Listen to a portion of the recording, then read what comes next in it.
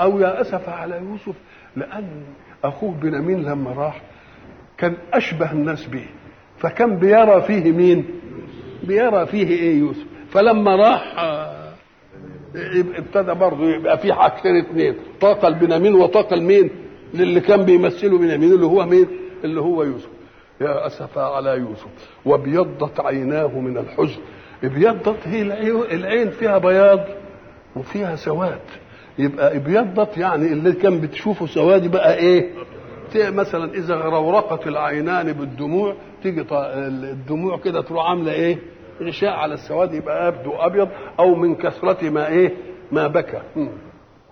وابيضت عيناه من الحزن، لكن هو كظيم برضه، كاظم الايه؟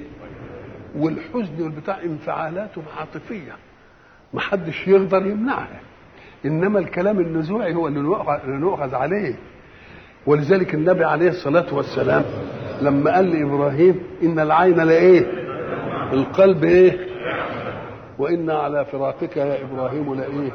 لمحزون، لأن الله لا يريد من الإنسان أن يكون جلمودا، أن يكون صخرا لا ينفعل للأحداث، لا ينفعل للأحداث، لأن هذا لون يجب أن يكون في إنسانيتك، لأن هذه عاطفة الله يريد أن يبقيها بس يعليها، يبقي العاطفة. أن الله خلق في الإنسان عواطف وغرائز، لو مش عايز العواطف دي ما يخلقهاش فينا، لو مش عايز الغرائز ما يخلقهاش فينا، انما هو عايز الغرائز لمهمه والعواطف لمهمه.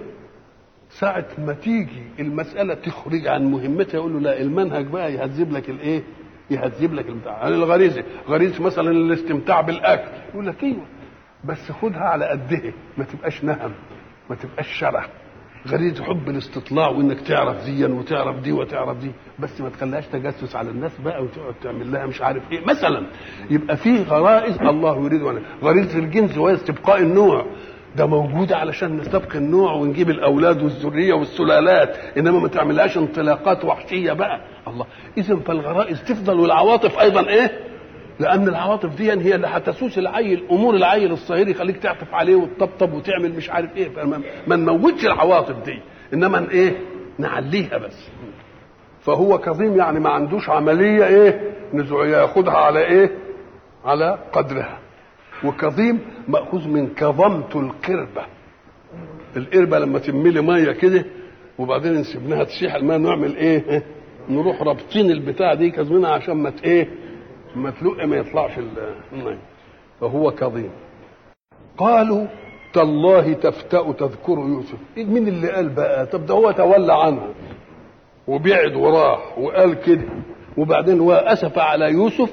ساعة ما قال واسف برضه حتى انك تذكر يوسف، برضه هتفضل على الحكايه اياها، حتى انك تذكر يوسف لما تموت، هي معناها كده، حتى انك تذكر يوسف لما تموت. الله، يبقوا سمعوا واسف على يوسف، امال تولى عنهم ليه؟ قال لك لا، ما هو في اولاد تانيين واولاد الاولاد والعيله والدنيا، هم دول بقى اللي ايه؟ اللي قالوا له.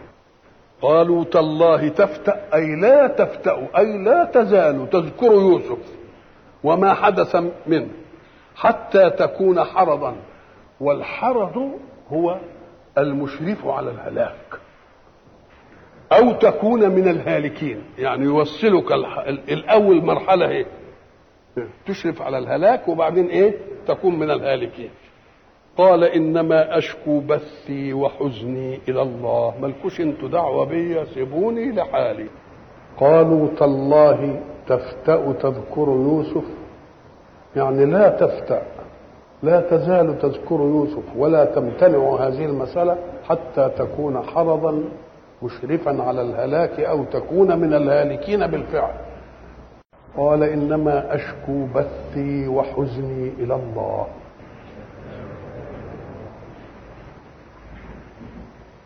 شكاية الأمر إلى الله لون من العبادة لله، لأن الأعلى إذا أصاب الأدنى بما يراه سوء يتفرع الأدنى إلى نوعين: نوع يتودد إلى الأقوى ويتعطفه ويلين له ويستغفره ويستميحه، ونوع آخر يتأبى على المبتلي، يقول يعمل اللي يعمله. الله سبحانه وتعالى يقول في كتابه: فلولا إذ جاءهم بأسنا تضرعوا. لأن لما يجي البأس وتتضرع إلى الله يبقى البأس غسلك من أشياء ورجعك إلى الرب اللي تعرف إنه مش هيزيل عنك البأس الأول.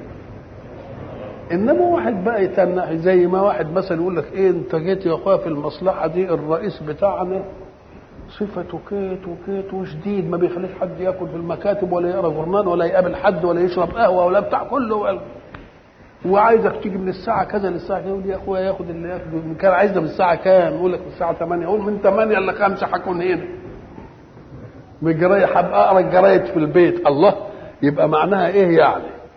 ان ولا اجعل لنفسي ذل عنده، اكن ده. فاذا الاستعلاء على محدث الاحداث لون من الكبرياء. ربنا عايز لما يصيب واحد مصيبه يتأوه.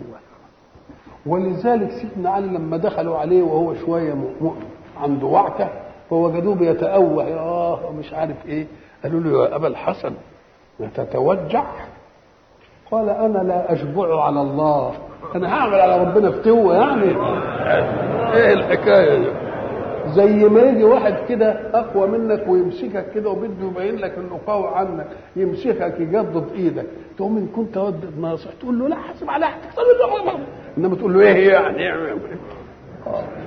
يبقى إذا فيه تأب على محدث الأحداث وفيه إيمان بمحدث الأحداث وتقعد تتلطف. قال أنا بشكو بس وحزني إلى إيه؟ وأنا أعلم من الله ما لا تعلمون. أنا عارف إن دي عبادة، إن دي إيه؟ إن دي عبادة.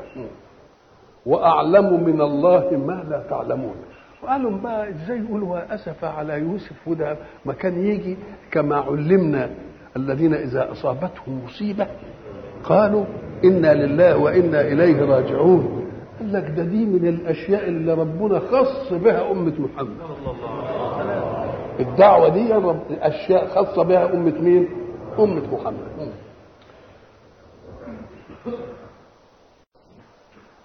يا بني اذهبوا فتحسسوا من يوسف واخيه. اولا المساله مش مساله يوسف واخوه، ده بقى 3. جاب من يوسف وجاب اخوه. قال لان دول هم المعسكر المناهض للجماعه اللي ويا بعض دول، فدوكم وان ما كنتش انا اقول لهم عن اخوكم هيدوروا هم عليه. انما ده المعسكر الضعيف الثاني. ادي واحد. شيء اخر ان الكبير الذي قال لن ابرح الارض حتى ياذن لي ابي موجود باختياره بعيدا عن ابيه، انما دوك موجود بحكم. فدوك هيجي في اي وقت، معلش سال انه ده كبير ويقدر يحتال على الامور وهو الى اخره. فاللي بيهم مين؟ اللي هو يوسف ومين؟ وابوه. طب اذهبوا فتحسسوا. تحسسوا من الحس، والحس يجمع على حواس كتيرة، والحواس هي منافذ إدراك المعلومات للنفس البشرية. يعني المعلومات اللي بتتكون عندها بتنشأ من إيه؟ محسة الأول، حواس تدركها وتتكون منها قضايا تبقى عقلية بعدين. إذا فالأصل قنوات المعرفة اللي هي إيه؟ الحواس قالوا انها لما يجوا يتكلموا عنها يقولوا الحواس الخمس اللي هي ايه؟ السمع والعين البصر والشم والذوق واللمس. الله، هي دي الحواس اللي بندرك بها الايه؟ الاشياء. لما ندرك الاشياء المحسه تبتدي تتكون عندنا معلومات عقليه. يبقى خميره كل المعلومات ايه؟ الحواس دي قالوا 5 الظاهرة، ولذلك احتاطوا العلماء قال لك الحواس ال5 الايه؟ الظاهرة. لانهم بعدين اكتشفوا في وظائف الاعضاء اللي في حواس تانية بتدرك معلومات ما هيش من دي. ام قال لك انت اذا مثلا حملت شيئا وحملت شيئا اخر تقول دي اتقل من دي، فباي شيء ادركت ثقل هذا عن هذا؟ باي حاسه؟ بعينك؟ طب كنت تقول ده تقيل وده تقيل وهم على الارض. باللمس؟ طب كنت تحط ايدك على ده وحط ايدك على ده وقول لي مين اللي تقيل. انا بالشم، بالذوق، لسانك والحسده والحسد. يبقى ما تعرفش ان ده تقيل وده خفيف الا بايه؟ بحاجه تانية، وهي بايه؟ تشيله. الله، يبقى ادركت ان ده تقيل ازاي؟ قام قال لك بحاسه اسمها حاسه العضل. دي الخفيف اجهد عضلي قدر، والتقيل اجهده اكتر شويه، اقوم انا اعرف ان ده اتقل من ده. خلاص، ادي حاسه وحس. طيب تمسك زي ما قلنا زمان، تمسك قماش، شوف القماش ده سمكه قد ايه يعني، ده ما يجيش على كذا من الملي، ومع ذلك تمسك ده تقول لا ده اراء. الله، طب وانت ايه اللي خلاك تدرك ان ده اراء؟ انام لك ايه؟ دي حاسه البين والبعد. ده هو ابعد انام لك عن بعضها اكثر من الثاني. قلت ده ايه؟ تخين، وده ايه؟ وده رفيع. حس ملكات في النفس الانسانيه ايه؟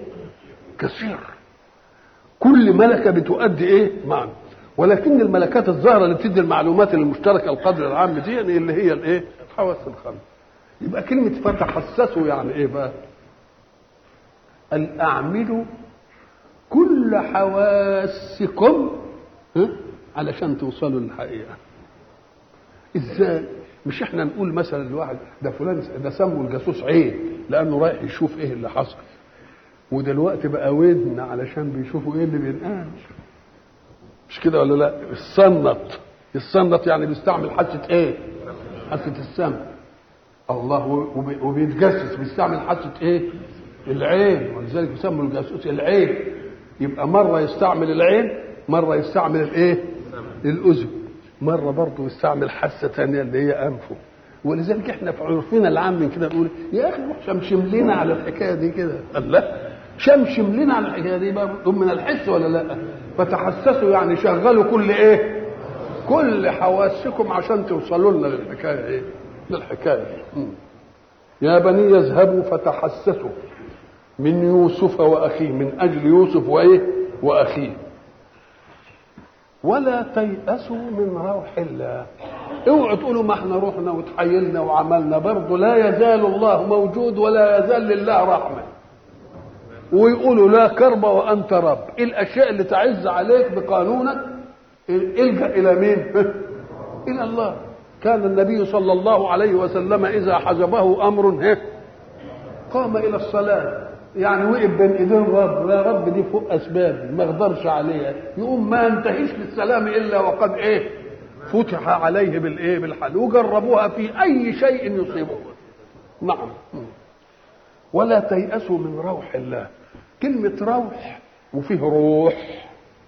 الروح هو الرائحة التي تهب على الإنسان فيستروح بها. افرض كده انك انت قاعد والدنيا قيظ ومكتومة الدنيا، وبعدين جت ايه؟ نسمة لطيفة باردة رتبة كده، اهي دي الايه؟ اللي يسموها الايه؟ الروح. الروح هو الايه؟ الحاجة اللي تخليك تنتعش بعد ما كنت ايه؟ الحر كتمة كده، تقول يا سلام الهبة دي حلوة، تقول عليها، بنقول عليها احنا ايه؟ الدنيا فكت، مش كده؟ اهي دي اسمها روح.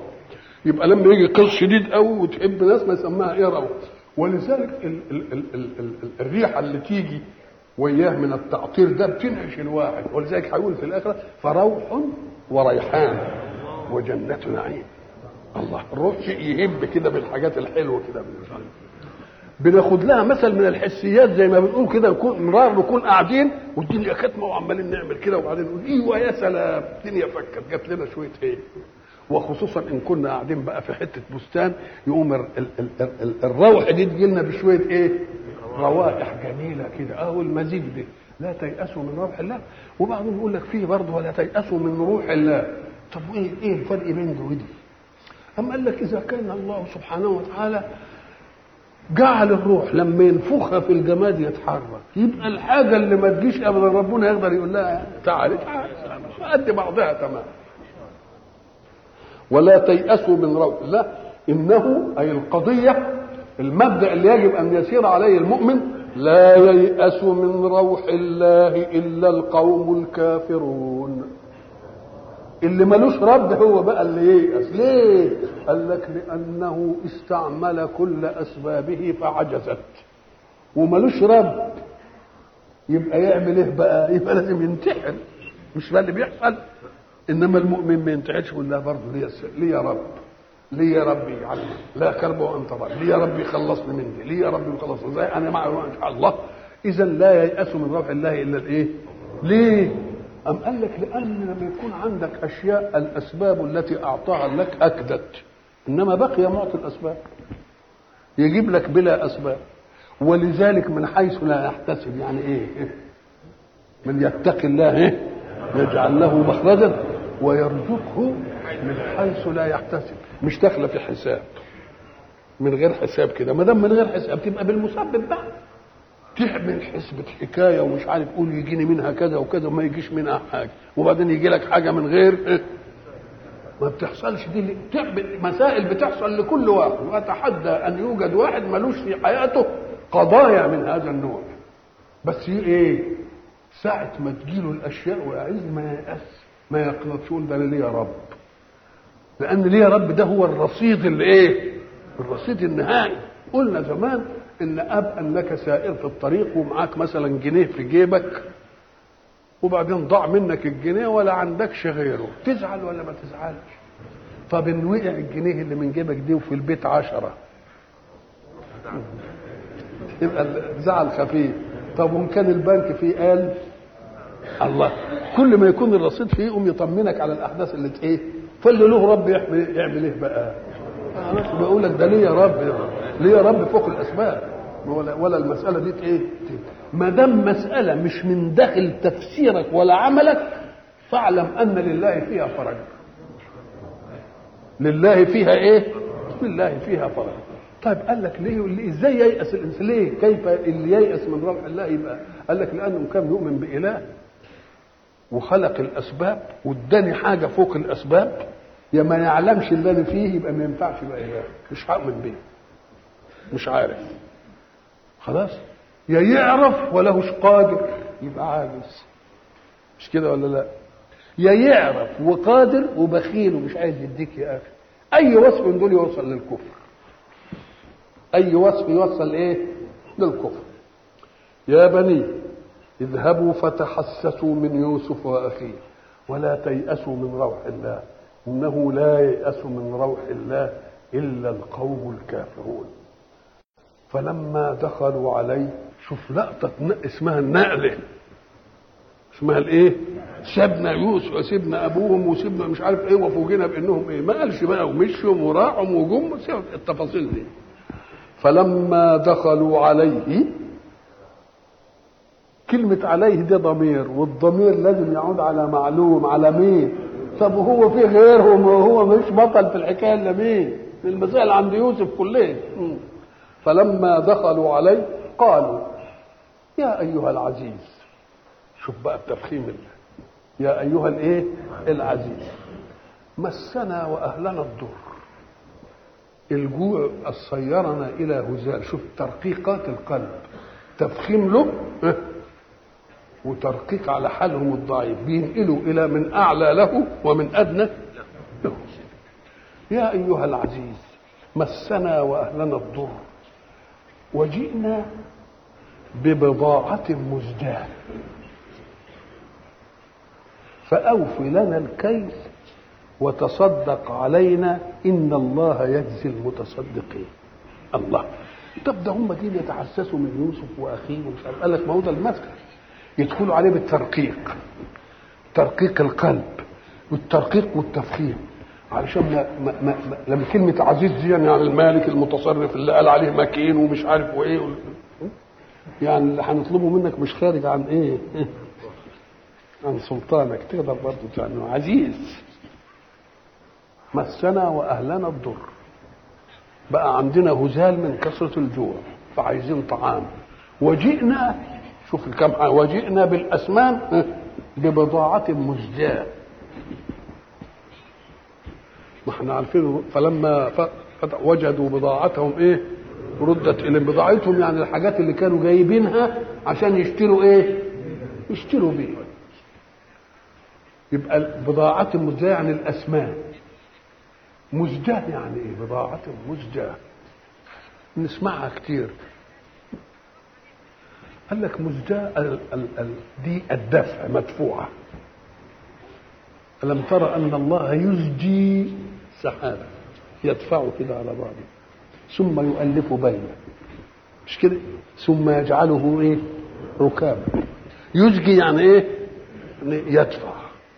طب وبضاعة مزجاة يعني تدفع يعني يدفع ده يعني ايه؟ أم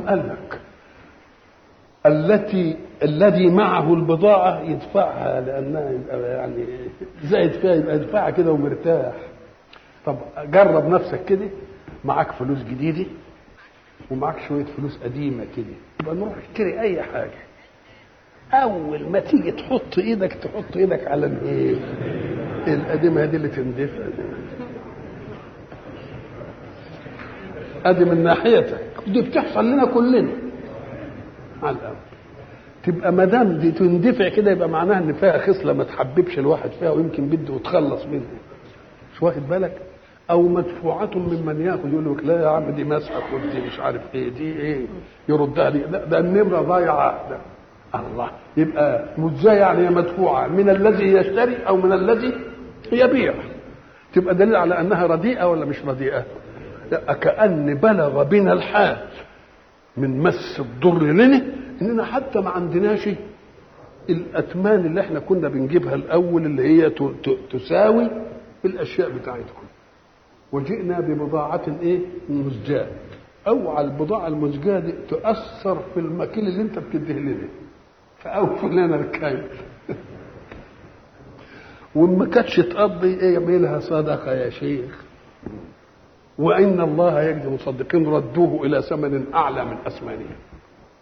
الله، يبقى ادي الكلام فيما يتعلق بالايه بالموضوع الميرة والطعام.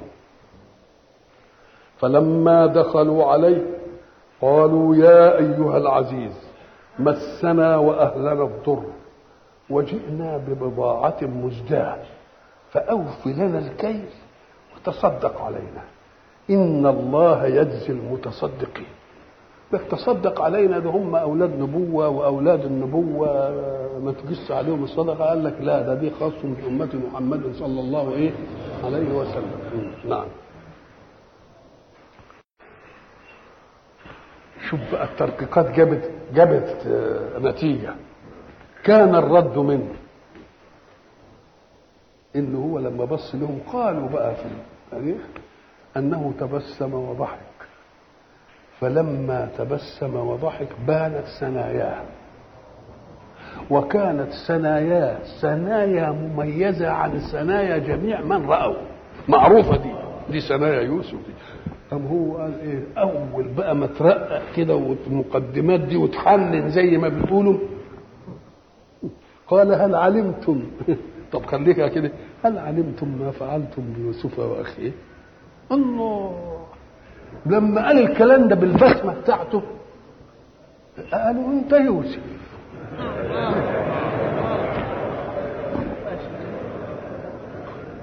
قال انا يوسف هذا أخي قد من الله علينا انه من يتقي ويصبر النتيجه بتاعته تكون كذا وكذا وكذا وكذا.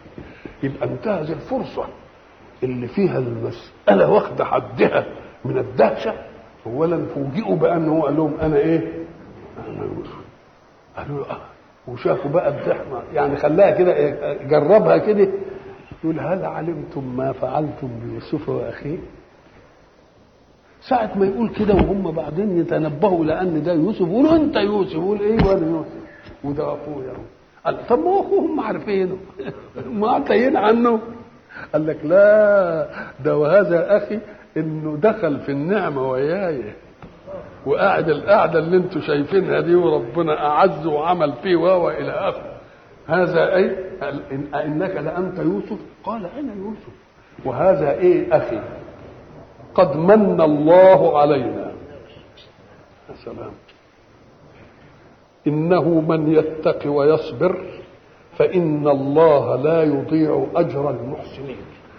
جاب القضية في قضية عامة تنفعهم وتنفع كل من يسمعها وكل من يتلوها ويقولها بعد بينة من واقع أحداث مروية بدأت من قصة الرؤيا التي رآها يوسف وانتهت إلى هذا الموقف. مش كلام كده بلا دليل، كلام له واقع إيه يؤيده.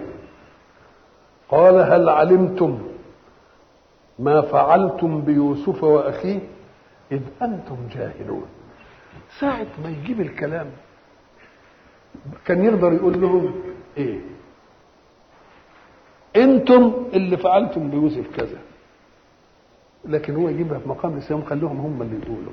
شوف التلطف الجميل، مش عزة النصر وعزة الكبرياء بقى أضغطوا وخلتهم، وبعدين يلتمس لهم العذر. انتوا فعلتوها وانتوا كنتوا لسه مش ناضجين وما تاخدوش بالكم قوي، يا اصلكم عملتها وانتوا جاهل. كان جاهل الله، يبقى معناها ايه دي؟ ده بيدي لهم ايه؟ بيدي لهم شيء من العذر علشان يخفف عنهم صدمة الايه؟ المفاجأة. وتعلموها من الحق، لأن يجي الحق سبحانه وتعالى يقول له يا أيها الإنسان ما غرك بربك الكريم. ايه اللي غرك فيه عشان تقعد تعصاه وتتمرد عليه كده؟ قام قال له كرمك. ما انت اللي قايل اهو ما غرك بربك، قام قال ده هو قال ما غرك بربك الكريم عشان يلقنا الحجن. ايه اللي غرك بربك وجرأك على قال كرمه. ما غرك بربك الايه؟ هو اللي قال. فكذلك اذ انتم جاهلون، يعني زي ما يكون واحد عمل وياك حاجه اقول اصلك انت كنت طايش ما انتش واخد بالك، انما دلوقتي بقيت عاقل وفاهم الامور وفاهم مش عارف ايه يبقى بتدي له عذر ولا ما بتديلوش عذر؟ بتدي له عذر. قالوا تالله لقد آثرك الله علينا. احنا كنا عايزين نبقى مقدمين عند ابونا ونبقى ولو زيك حتى مقدمين عند ابونا، انما انت وصلت الى ان تصير مقدما عند رب ابينا. قالوا تالله لقد آثرك الله علينا وإن كنا لخاطئين. إن كنا إنه أي الحال والشأن كنا خاطئين. في فرق بين خاطئين وبين مخطئين. هناك قال إيه العزيز؟ قال إيه واستغفري لذنبك إنك كنت من الإيه؟ من الخاطئين مش من المخطئين. يبقى لازم المادة واحدة، الخاء والطاء والهمزة، بس دي لها معنى وده. الخاطئ هو الذي يعلم منطقة الصواب فيتعداها، إنما المخطئ ما راحش للصواب إنما لأنه ما يعرفش مكانه. الاثنين ما وصلوش للصواب، الخاطئ والإيه؟ بس الخاطئ لا يذهب إلى الصواب وقد علم موقعه، والمخطئ ما ذهبش للصواب وقد علم إيه؟ موقعه. قالوا تالله، تالله يعني قسم زي والله وبالله وتالله. لقد آثرك الله علينا، معنى آثره خصه بشيء فوق ما إيه؟ ما خص به الآخرين. آثرك الله علينا وإن كنا لخاطئين، دي وزنة لعدالة الله، مش آثرك الله كده يعني إحنا اللي كنا إيه؟ غلطانين فاحنا اللي نستحق وانت كان معتدى عليك. فيبقى المسألة آثرك الله علينا وإن كنا، وإنه أي الحال والشأن كنا لخاطئين.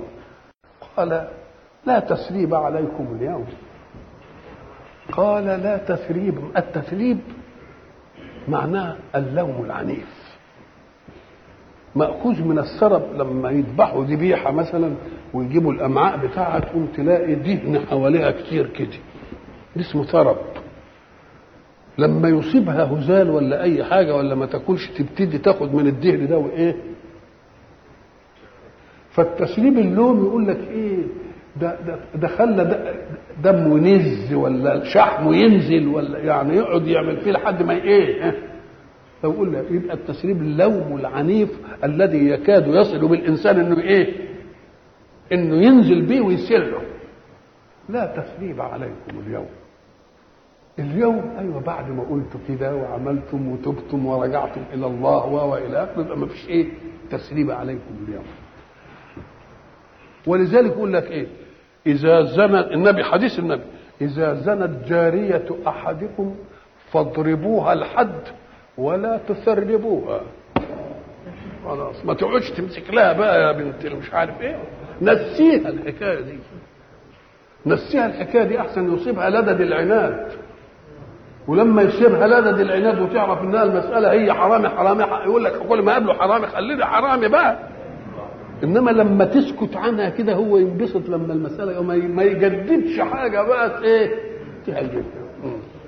لا تسريب عليكم اليوم يغفر الله لكم وهو ارحم الراحمين. طب هو بيقول يغفر الله لكم اليوم ويغفر الله لكم، ما يمكن استغفروا قبل كده؟ قال عندي معرفتي انا لحد ايه معرفتي، وهو ارحم الايه الراحمين. بقيت المساله بقى هيرجع مرجوعنا لابوه بقى، ما المساله بينهم وبين بعض خلاص. اذهبوا بقميصي هذا فالقوه على وجه ابي يأتي بصيرا وأتوني بأهلكم أجمعين. خلاص بقت حلوة.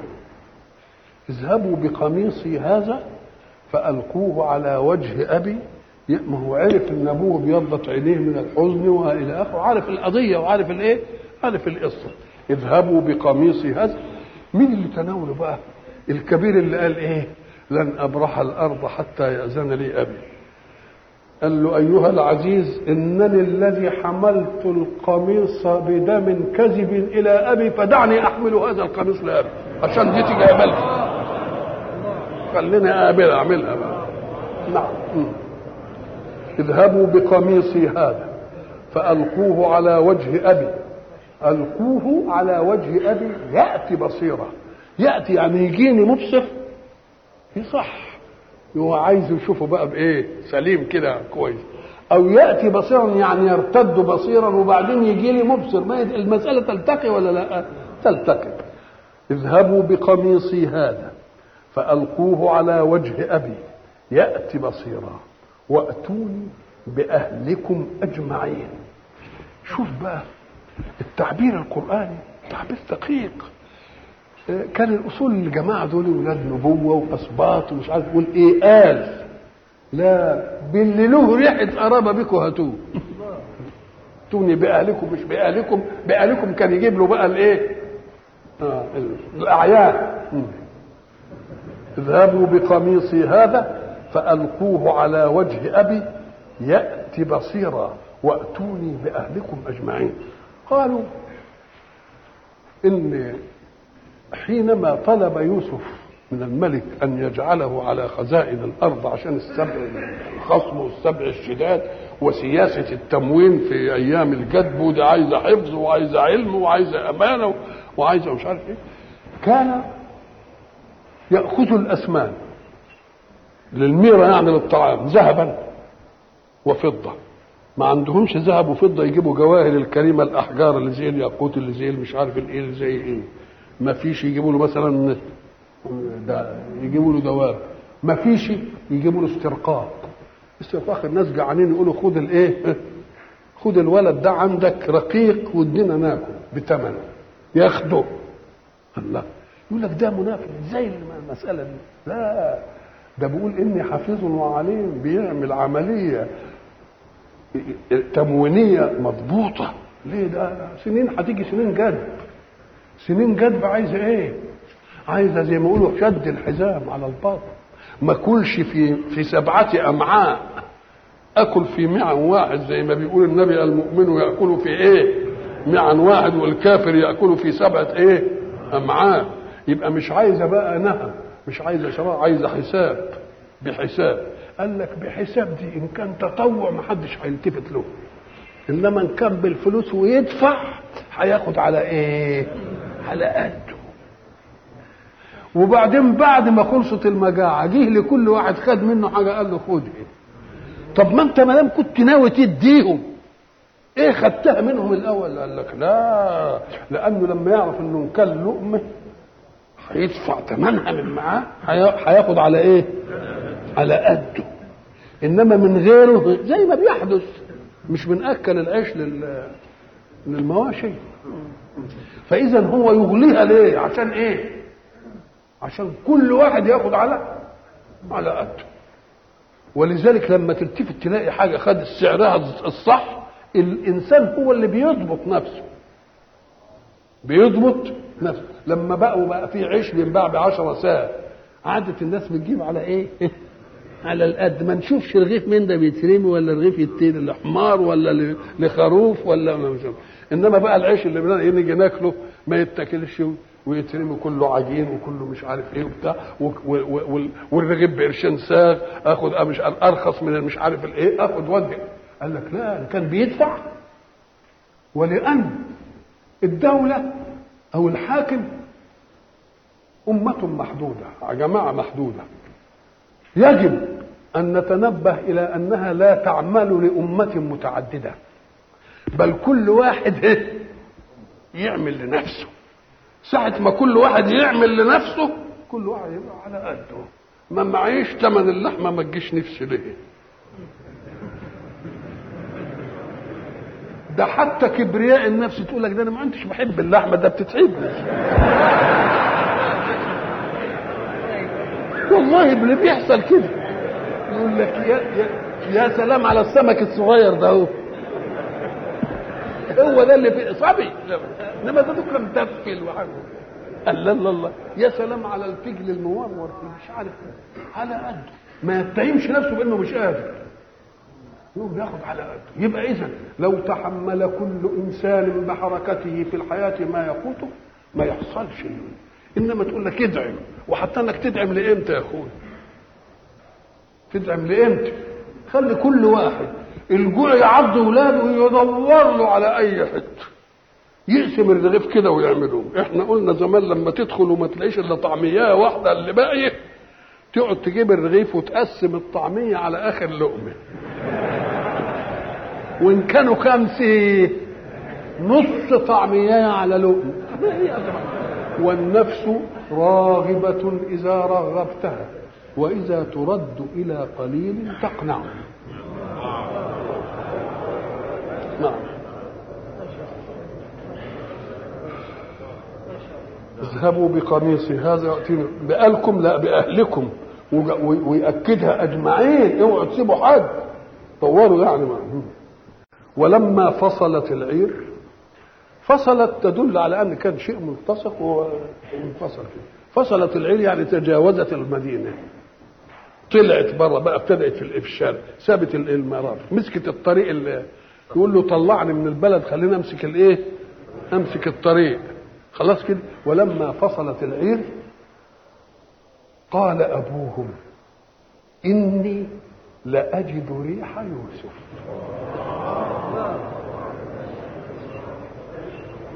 لولا أن تفندون يعني تنسبونني إلى الفلد وهو التخريف. إني لأجد، ويأكدها، إني لأجد ريح يوسف. ما هو القميص، والقميص بقى بتاع يوسف اللي كان لابسه وفيه ريحته ولا مش فيه ريحته. الآن ثبت أن الصور بتاعت المرائي والأصوات اللي يقولها الإنسان في أي مكان يخيل لك إنها راحت، لكن العلم دلوقتي ابتدى يدعبس بوسائله الحديثة ويجيب الصورة لأي جماعة بعد ما يكونوا قاعدين، بعد ما يقوموا بساعتين ولا بساعة ولا مش عارف إيه، ويقدر يجيب الإيه مما يدل على أن الصور لها نضح من الظلال والإشعاع في المكان ما يضيعش إلا بعد مدة. بس يضيع فين؟ يضيع متوزع في الهواء. هو كان في حته قد كده يبتدي يشع. وكذلك الاصوات. ولذلك بقول لك بيفكروا دلوقتي ان يجيبوا اصوات الناس اللي ايه؟ اللي فاتوا. الله، ازاي دلوقتي؟ لكن دي كل حاجه محبوسه في الكون. قال لك ايه؟ وكل حاجه محبوسه في الكون. قال لك والريح برضه كده بالشكل ده. والدليل على ذلك أنه يستدل بريح الأشياء اللي بيشمها الكلب على مسار الايه صاحب البتاع، يشم مش عارف ايه ويشم المخدرات ويروح للحقائب ويعمل كده. الله، كأن الريح له دلاله ولا ملوش دلاله؟ الله. طيب اذا كان الانسان العادي دلوقتي هيبتدي يفكر في مسائل زي يجيب الصوره ويجيب الاصوات والريحه تدل الحيوان على المكان، يبقى نستبعد بقى ان لما فصلت العير، اشمعنى لما فصلت العير؟ ليه يعني القيد ده ليه؟ أم قال لك لأنها لما تكون لسه في المدينة ريحة القميص مختلطة بريحات كتيرة، المطابخ يا ما بتعمل والمش عارف ايه والمباني بتحوش، انما لما راح للخلق الهبة ماشية على طول كده. الله، يبقى ايه المانع من انها برضه تكون هي دي زي ما الكلب هو بيروح ايه يشوف لنا الوصايا دي. يبقى اذا كل شيء في الكون لا يذهب علشان نؤمن بأن علينا كراما كاتبين يعلمون ما تفعلون. إذا كان كل حاجة مسجلة في الكون يبقى خلاص كل حاجة مسجلة في الكون، اوعى تقول لا ده دين هربت ايه. ولذلك يجيب لك الكتاب يقول له اقراه انت، انا مستأمنك يا شيخ، اقرا كتابك انت، شوف انت مأمون على نعم. ولما فصلت العير قال أبوهم إني لأجد ريح يوسف لولا أن تفندون، يعني تنسبون إلى أن أنا بخرف. قالوا تالله إنك لفي ضلالك القديم، برضه هتجيب لنا الكلام اللي ما يتصدقش دي، ما تسيبنا بقى من الحكاية بقى دي، يعني مش عارف إيه في ضلالك، يعني مش الضلال اللي أنتوا إيه اللي أنتوا عارفينه دي، يعني في الجزئيات اللي ملهاش علاقة بالتدين يعني. فلما أن جاء البشير ألقاه على وجهه فارتد بصيرا. شوفوا بقى، شوفوا انتصارات الحق والنبوة. قال ألم أقل لكم إني أعلم من الله ما لا تعلمون. ودي ليه بيقولها إدلال؟ لا، علشان يعطي الثقة والتوثيق لأخبار كل نبي، ان ده الواقع ايد الكلام اللي انا ايه قلته.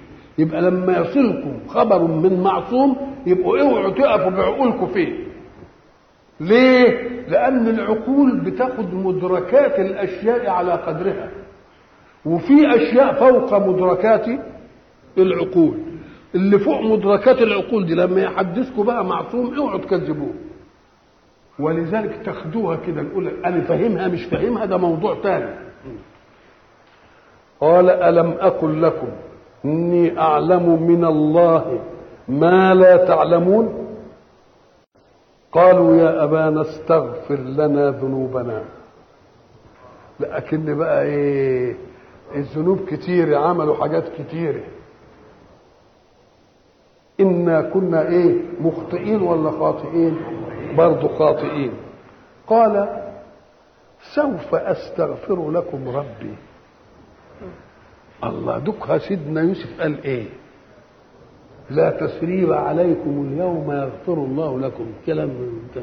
انما دي قال سوف، حتى مش ساستغفر لكم، لان استغفر لكم يبقى الان، يبقى بعدها بشويه، سوف يبقى بعدها بمده اطول. قال سوف. أم قال لك لان عاده الشبان يستجيبون للعاطفه سريعا، انما الكبار يراوي في المساله. قال انا سوف استغفر لكم ربي، مش دلوقتي. قالوا يا ابانا استغفر لنا ذنوبنا انا كنا خاطئين.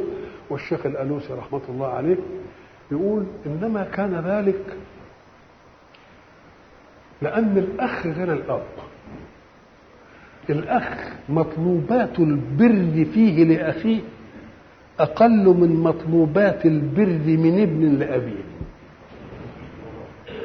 فالأب يبقى واخد على خاطره أكتر شوية، مش زي الإيه؟ مش زي الأخ. الأب يبقى إيه؟ ليه؟ لأن الأخ ملوش الحق على أخوه زي ما الولد له الحق على مين؟ على أبيه. قال سوف أستغفر لكم ربي إنه هو الغفور الرحيم. فلما دخلوا على يوسف، الله، ده المسألة اتنقلت على طول كده. قال يرجع مرجوعنا بقى، ما هم ده هم في المكان بتاع ابوهم، واكنهم بقى لك وتجهزهم وجابوا الاهل وعملوا مش عارف ايه والركب وتنهم رايحين على مين؟ على العزيز. فلما دخلوا على يوسف آوى إليه أبويه. أبويه أولا الجد ما كانش موجود، يبقى الأب هو اللي كان موجود، يبقى بيغلبوا دائما جهة الأبوة على جهة الأمومة، وبيجعلوا الخالة لأن الأم ما كانتش موجودة، وبيجعلوا الخالة في مقام المين؟ في مقام الأم. فلما دخلوا على يوسف آوى إليه أبويه وقال ادخلوا مصر إن شاء الله آمنين. أمال دخلوا عليه إيه؟ ده هم لما دخلوا على يوسف وبعدين آوى إليه أبوه وبعدين قال إيه؟ ادخلوا مصر إن شاء الله آمنين. يبقى يبدو على أن دي على عادة الناس في استقبال العظماء، ساعة ما يجي واحد عظيم يعملوا له بتاعة استقبال بره البلد، يقعدوا بقى إيه؟ يعملوا له حته كده بره البلد ويستنوه مش عارف، وبعدين ايه يدخل البلد، ففيه دخولان، دخول عليه في مقر الاستقبال ودخول عليه في مقر الحكم. فلما دخلوا على يوسف، اي الدخول الاول، آوى اليه ابويه وقال ادخلوا مصر ان شاء الله ايه آمنين. ورفع ابويه على العرش، ما حبش يتميز عنهم، ورفع ابويه على العرش وخروا له سجدا. خروا له سجدا، له دي سجدا له ولا خروا من اجله سجدا؟ من اجل ان ربنا لموا عليهم فخروا لاجل لقائهم به، خروا سجدا لمن يخر سجودا اليه وهو الله. ولذلك لما يجي يقول لك ازاي ادم يسجدوا والسجود لله يا اخوان، ما هو اللي قال لهم اسجدوا. هو مين اللي قال لهم اسجدوا؟ من الملائكه. طب هو الله، انت غيران قوي على ربنا اكثر من ربنا، هو قال لهم، هو اللي قال لهم اسجدوا. ولماذا تاخذوا على انهم سجدوا لادم؟ سجدوا لادم من امر من ادم ولا سجدوا لادم بامر من رب ادم؟ طب وليه قال لك طين وشويه طين وعملت فيه كده الحكايه دي؟ لازم ايه؟ ساعه ما تشوفوه اسجدوا سجودا ايه خاصا به، شكرا لله الذي ايه خلقه هذا الخلق. فلما دخلوا على يوسف آوى اليه ابويه وقال ادخلوا مصر ان شاء الله آمنين. ورفع ابويه على العرش وخروا له سجدا. وقلنا في الآية دخولان، دخول أول حينما آوى إليه أبويه، ودخول ثان بعد ذلك حينما قال ادخلوا مصر إن شاء الله آمنين. وفسرنا ذلك بأن من عادة لقاء العظيم للعظيم ألا يلقاه في عمارات البلد الذي هو فيه، بل ينتقل إلى مكان نائم بعيد يجعل فيه استقباله أولا ليريحه من عناء السفر ويستقبله بوجوه القوم وأعيانهم، ثم بعد ذلك يدخلون إلى مقر الإقامة. ففيه دخولان. وقول الحق آوى إليه أبويه يدل على حرارة اللقاء لمغتربين، مغتربين بينهم وبين بعض حنان انهم يشوف هذا بده يشوف ابوه وده بده يشوف ابنه. وانفعالات اللقاء عادة تترك لعواطف البشر، ملهاش تقنين، ما تقولش ساعة ما تقابل فلان اعمل له كذا، انما هو انفعال خاص توحي اليه مزيجات مختلفة من الود ومن المحبة ومن الاحترام ومن كذا ومن كذا. فواحد تلقاه وتكتفي بهكذا، وواحد تلقاه ولا تكتفي إلا بأن تسلم عليه، وواحد تلقاه بأن تحتضنه، وواحد تلقاه بأن تحتضنه وتقبله، وواحد تلقاه وتحتضنه وتقبله وتقول له ما شئت من الألفاظ. إذا فانفعالات اللقاء انفعالات لا تقنين لها. وإذا ما كان قد حدث إن أشياء تحدث، واحد يقوم لواحد، واحد يصافح واحد، واحد يقبل واحد، دي مسألة ملهاش تقنين عبادي، عبادة يعني، إنما دي تقنين عادة، تقنين لقائي ملوش مصلحة. بدليل أن يوسف آوى إليه أبويه، خدهم في حضن، خلاص يبقى كويس. مثلا في المصافحة يجي مثلا الرسول صلى الله عليه وسلم في غزوة من الغزوات يستعرض الجيش عشان كل واحد يبقى زي ما احنا بنعمل دلوقتي كده. فوجد واحد خارج عن الصف شوية كده، فمسك بالبتاع كده وزقه كده شوية عشان ايه؟ يدخل في الصف. فالراجل انتهز الفرصة، قال له أوجعتني يا رسول الله. يعني هو كده عملوا كده، قال له أوجعتني يا رسول الله. فرسول الله كشف عن المكان اللي هو زي مكانه، قال له اقتد لنفسك يا أخي. فراح مقبل بطنه، بس قال له أنا والله أدخلت الحرب وأنا أبقى شهيد، فأحببت أن يكون آخر ما أمس جسدك. أباح له هذه المسألة، مش أباح له إنه ده أباح له إنه يقبله من هنا. المسألة ما هيش يعني عايزة الوقفة بقى والحنبلية اللي بتنعمل. وكذلك هيجي وخروا له سجدا، يقعدوا يعملوا ضجة بقى، وإزاي يخروا سجد والسجود وكل الله. إحنا اللي بنقول وربنا اللي حكى. طب ربنا حكاها وقال انها حصلت، اجرمهم بها؟ ما جرمهمش ولا قال حاجه. ايه الحمقى بتاعتكم انتوا دي؟ زي ما يقولوا همك بها، وازاي هم ربنا قالها ولا ما قالهاش؟ فسروا الهم كما تحبون، وقاله الله ولم يجرم به يوسف. تبقى انتوا داخلكم ايه بقى في الحكايه دي بقى؟ شيء عجيب والله العظيم. تدخلوا في المسائل كده دخول. ثم الاشياء التي تفعل من الادنى للاعلى إن قصد بها التعب العبادة هي دي تبقى حرام. إنما شيء أصنعه لك وقد تصنعه لي، وقفت لك وأنت هتقف لي بكرة، عملت لك كده وأنت هتعمل لي كده بكرة. ما يمكنش ده العبادة أن يعمل العابد شيئا والمعبود ما يقابلوش بمثله. إنما أنت هتعمل له وأنا هعمل لك، تبقى المسألة دخلت من العبادة فين؟ يبقى لازم نفطن الى ان هذه المساله يجب ان تحرر تحرير يمنع التنطع في كثير من الاشياء اللي بتعمل فجوات بلا مبرر. اذا كانوا يقولوا وازاي يسجدوا لادم؟ يا شيخ ده اللي خلقهم وقال لهم اسجدوا، وانت مالك انت غيران على ربنا اكتر منه؟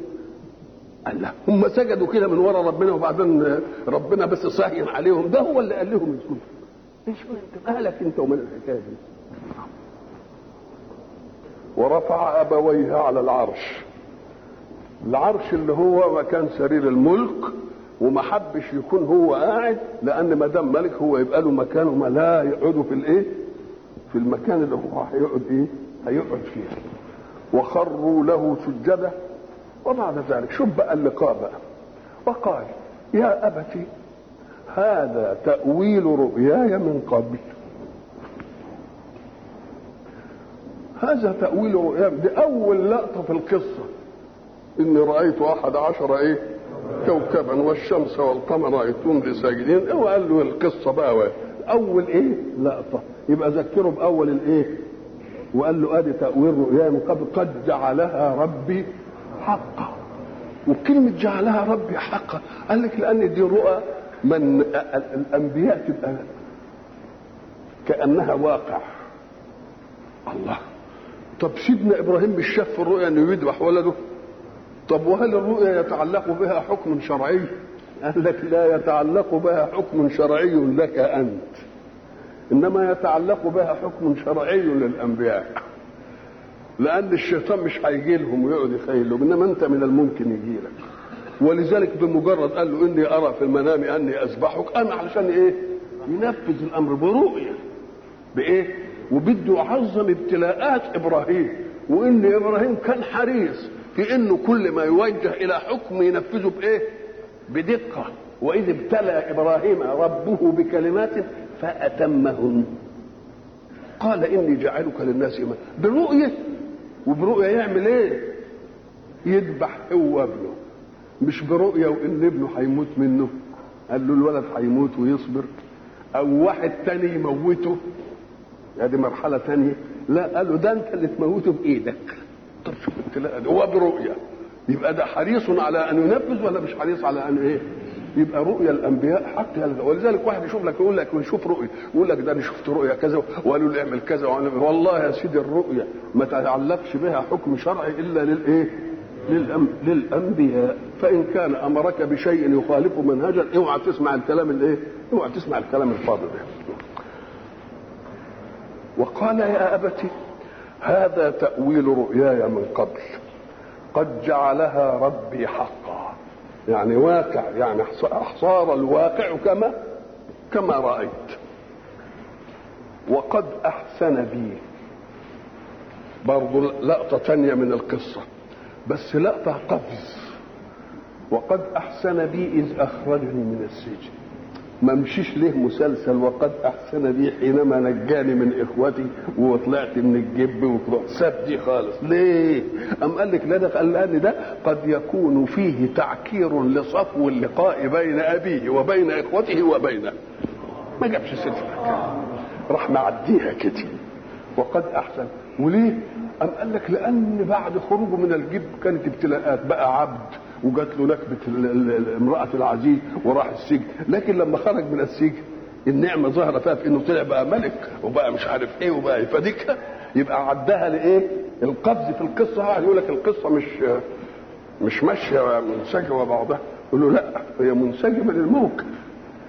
في فرق بين سلسلات التاريخ كتاريخ وبين سلسلات التاريخ كمناسبات لإلقاء التاريخ.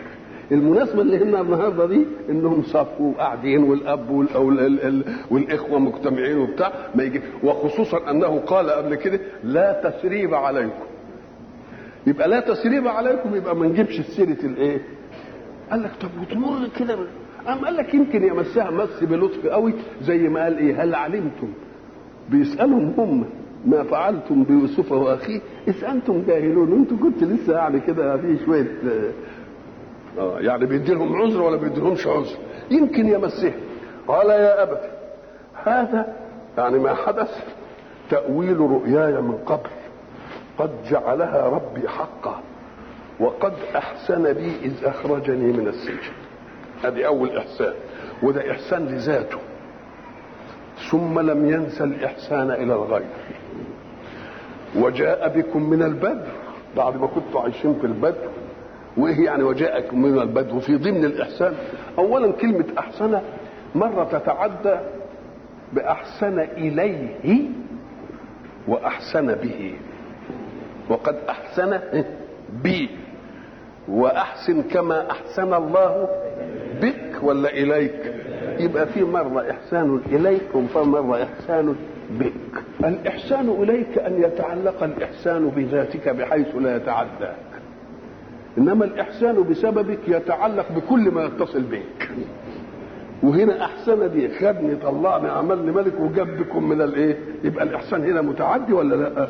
الاحسان متعدي الى مين؟ يبقى احسان اليه ام احسان به؟ احسان به. وقد احسن بي اذ اخرجني من السجن وجاء بكم من البدو. يبقى عمل الاحسان قسمين، قسم لذاته وقسم لمين؟ للغير.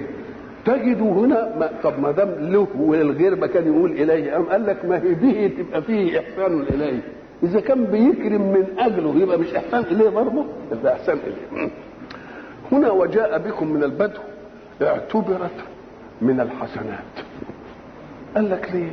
لان احنا كما نعرف البدو قوم يعيشون على الفطره، وقوم يعيشون على الانعزالات الاسريه لا يضمهم مجتمع، وقوم لا توطن لهم في مكان، مش بانيين بقى وقاعدين كده ومستقرين والمرافق الجاهزه والمش عارف الايه والبتاع. لا، ده يتتبعون ارزاقهم من منابت الكلى ومساقط المياه.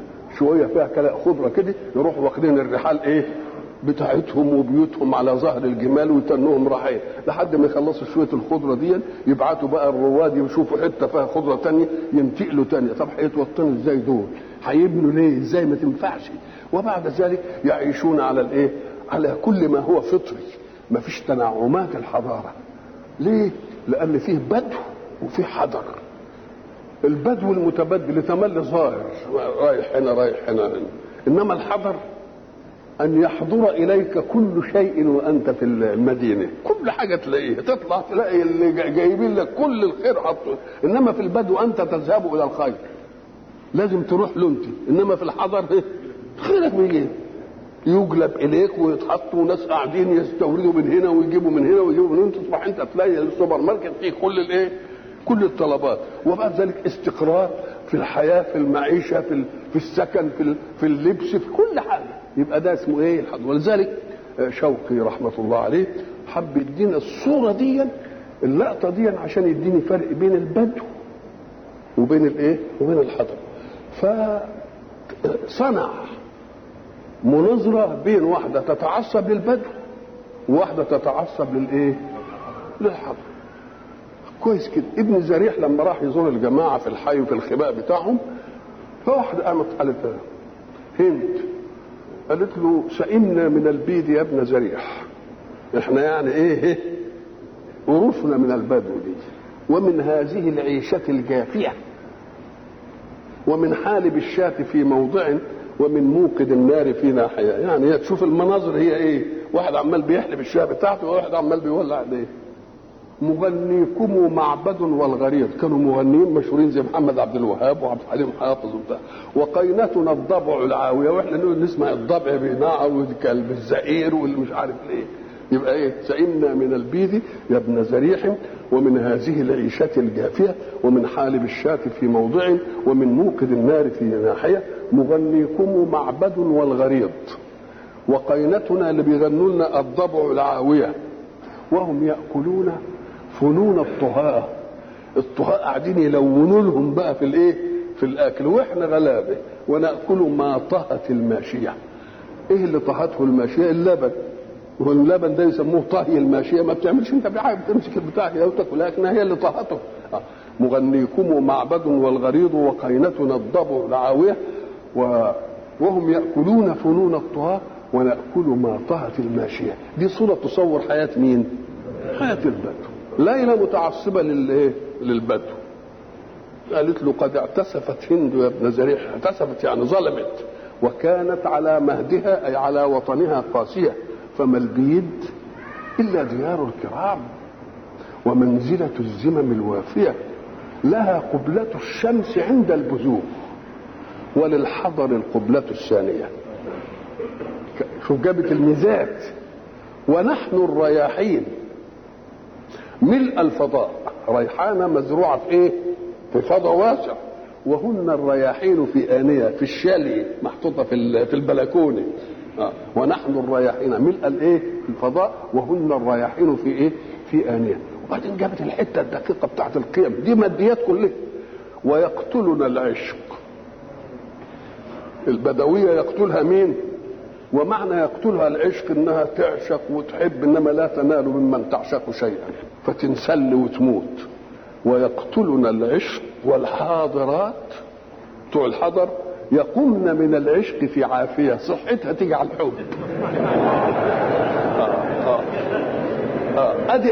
ادي تبقى حسنه يعني. وقد احسن بي اذ اخرجني من السجن وجاء بكم من البدو. هتعيشوا بقى في مصر، بقى مصر ذات الحضاره الواسعه اللي هتلاقوا فيها كل مش عارف شيء وكل حاجه.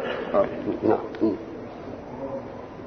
وقد احسن بي اذ اخرجني من السجن وجاء بكم من البدو. الحته اللقطه بقى علشان يضخم النعمه اللي هم موجودين فيه، يعمل مقارنه بس بين ما هم فيه الان وبين ما كانوا بعد ان نزغ الشيطان بيني وبين اخوتي. برضه ودها لمين؟ ودها للشيطان. بعد ان نزغ الشيطان، يبقى مس القضيه ولا ما مسهاش؟ انما مس ايه؟ مس لطيف. هو نسبه لمين؟ ومع العمليه نزغ بس، مش يعني استقرار على سوء، لا. وكلمه نزغ، انت عارف لما نيجي نقول فلان نخس فلان، اهي نزغ دي يعني ايه؟ نزغ، نسغ، وسوسه، طاف عليه يعني. ودي مأخوذة من مروض الخيل لما يجي ينغزها كده بالمهماز عشان تسرع شويه، مش بيطعن، لان النغز بس تنبيه للهمه، انما الطعن ايلام للنفس، ولذلك يمسك البتاع كده واحنا غزها كده تقوم تجري. فكأن نزل الشيطان دي حاجه كده يعني. ولذلك يقول الحق سبحانه وتعالى ان نزل الشيطان ده حاجه يعني انت تقدر تتنبه اليها بالدفع. مش هتقول له اما ينزغنك من الشيطان نزغ استعذ بالله، قول على طول بفزع كده اعوذ بالله من الشيطان، عشان تعرف انه انه شيطان، وانت منبه ان الشيطان عدو، تبقى تشحذ نفسك انك انت تعمل حصانه من اذا مسهم طائف من الشيطان تذكروا فاذا هم مبصرون. تذكروا تذكروا ان الشيطان لهم عدو وعذبوهم وعمل كذا وعمل كذا وربنا حذرني منه وجاي علشان يفسد عليهم. لما يتذكر تشحن المناعه ضده وتنتهي المساله. وقد احسن بي اذ اخرجني من السجن وجاء بكم من البدو من بعد ان نزغ الشيطان بيني وبين اخوتي ان ربي لطيف لما يشاء انه هو العليم الحكيم. لطيف لما يشاء يعني اللي يعوزه يعمله. لطيف هو هو المدبر التدبير ما يخفاش عليه خافيه ابدا. يبقى كلمه لطف ضد كثافه، في كثافه وفي في لطافه. الكثافه يبقى له جرم قدامك واسع كده، اللطافه يبقى له له جرم انما دقيق قوي. واحنا كنا ضربنا مثل زمان انك اذا مررت بانسان يبني بيتا في خلاء وبعدين شفت البيت عجبك كده وقلت له يا شيخ انت ينقصك ان النوافذ اللي في الدور الاول تعمل لها حديد، فان ده هنا ذئاب وهنا مش عارف كذا وكلاب وبتاع ويمكن ينفذوا. نقول له نعمل حديد ما فيش مانع. يبقى يعمل حديد عشان يعمل يحوش الذئاب والكلاب والحاجات اللي لها جرم كبير كده. جه واحد تاني قال له يا اخي الحديد ده هنا تعابين وبتاع حاجات دقيقه قوي، نقوم نضيق الحديد. واحد تاني يمر يقول له يا شيخ ده في ذباب هنا لما بيجي بتبقى شرب نقوم نعمل سلك بس واسع شويه. يقولوا ده فيها مش كمان زوايا ونجيب سلك ده يا شيخ. الله، اذا العدو كلما كان لطيفا يعني دقيق وكلما لطف عنف. ليه؟ لان ما فيش مداخل تعوقه. اللي ملوش مداخل تعوقه ده هو اللطيف. ربنا ما فيش مدخل يعوقه ابدا، ما فيش مدخل. يا سلام لما يعوز خلاص هي كده. الله، طب لما ما دام ما فيش مداخل تعوقه يبقى اذا ما فيش تدار عليه حاجه. أم قال لك ما يكون ما فيش مداخل تعوقه انما مش عارف مكان الشيء يبقى هو لطيف بس مش خبير. يبقى عايزين لطف وعايزين خبره عشان نعرف انه في الحته الفلانيه هو جامع بين بين الاثنين، اللطف والخبره. لطف بحيث لا يفتر عنه شيء ولا يقوم امام مراده شيء، وخبير بمواضع الاشياء. يبقى لطيف خبير. ولذلك الايه الثانيه يقول لك لا تدركه الابصار. ليه ما تدركوش الابصار؟ لان الابصار لا تدرك الا ما له كثافه. له كثافه كده يجي يكسر الشعاع يجي على عينك، انما الشيء اللي ملوش كثافه ما تقدرش تدركه. احنا بندرك الميكروبات ما نقدرش ندرك الميكروبات لان كثافتها دقيقه قوي، عيني ما توصلش ليه. انما هي لها وجود ولا ما لهاش وجود، وبتدخل تنفذ ولا ما تنفذش. الله، اذا لا تدركه الابصار وهو يدرك الابصار. وبعدين شوف العلتين بقى، وهو اللطيف الخبير. اللطيف يدرك خلاص كويس كده، ولا يدرك يبقى يبقى فيه وصفين ولا لا؟ لطيف دقيق جدا بحيث لا تدركه الابصار، انما هو يدرك الابصار لان الخبره بتاعته واسعه. يبقى عايزين الاثنين، يبقى لا تدركه الابصار وهو يدركه الابصار. تسجيل الايات موافق يعني اخر الايه موافق للعدو. ان ربي لطيف لما يشاء انه هو العليم الحكيم. في واحد يبقى عنده لطف ما فيش حاجه تحوشه وعنده خبره وعارف الاماكن، انما يتهجم على المسائل لا بحكمه مش الصفات دي ادت له كده، ده بايه؟ بحكمه. ربي فرغ بقى لمناجاة ربه، انتهى من المسألة مع مين؟ مع أبوه وإخواته، واتكلم عن الحكاية. ربي قد آتيتني من الملك. احنا قلنا كلمة الربوبية معناها الخلق من عدم، والإمداد من عدم، والإقاتة لاستبقاء الحياة، والتزاوج لاستبقاء النسل. يبقى دي عملية ايه؟ ماشية. أوجد من ايه؟ من عدم، وأمد من عدم، واستبقى بما أقات. خلاص؟ استبقى الحياة الذاتية بالقوت، واستبقى الحياة النوعية بما أباح من تزاوج وتكاثر. يبقى دي أعمال مين؟ الربوبية. والأعمال الربوبية دي احنا قلنا إن هي كل مخلوق له حظ في الربوبية. الكافر حصل له ده كده ولا لا؟ خلق من عدم وأمد من عدم، وأقيت ولا ما أقيتش، وبيتجوز ويتكاثر ولا لا؟ كل الحاجات دي ميسرة له. الشمس ربنا قال لها اطلعي للمؤمن بس، لا وللكافر.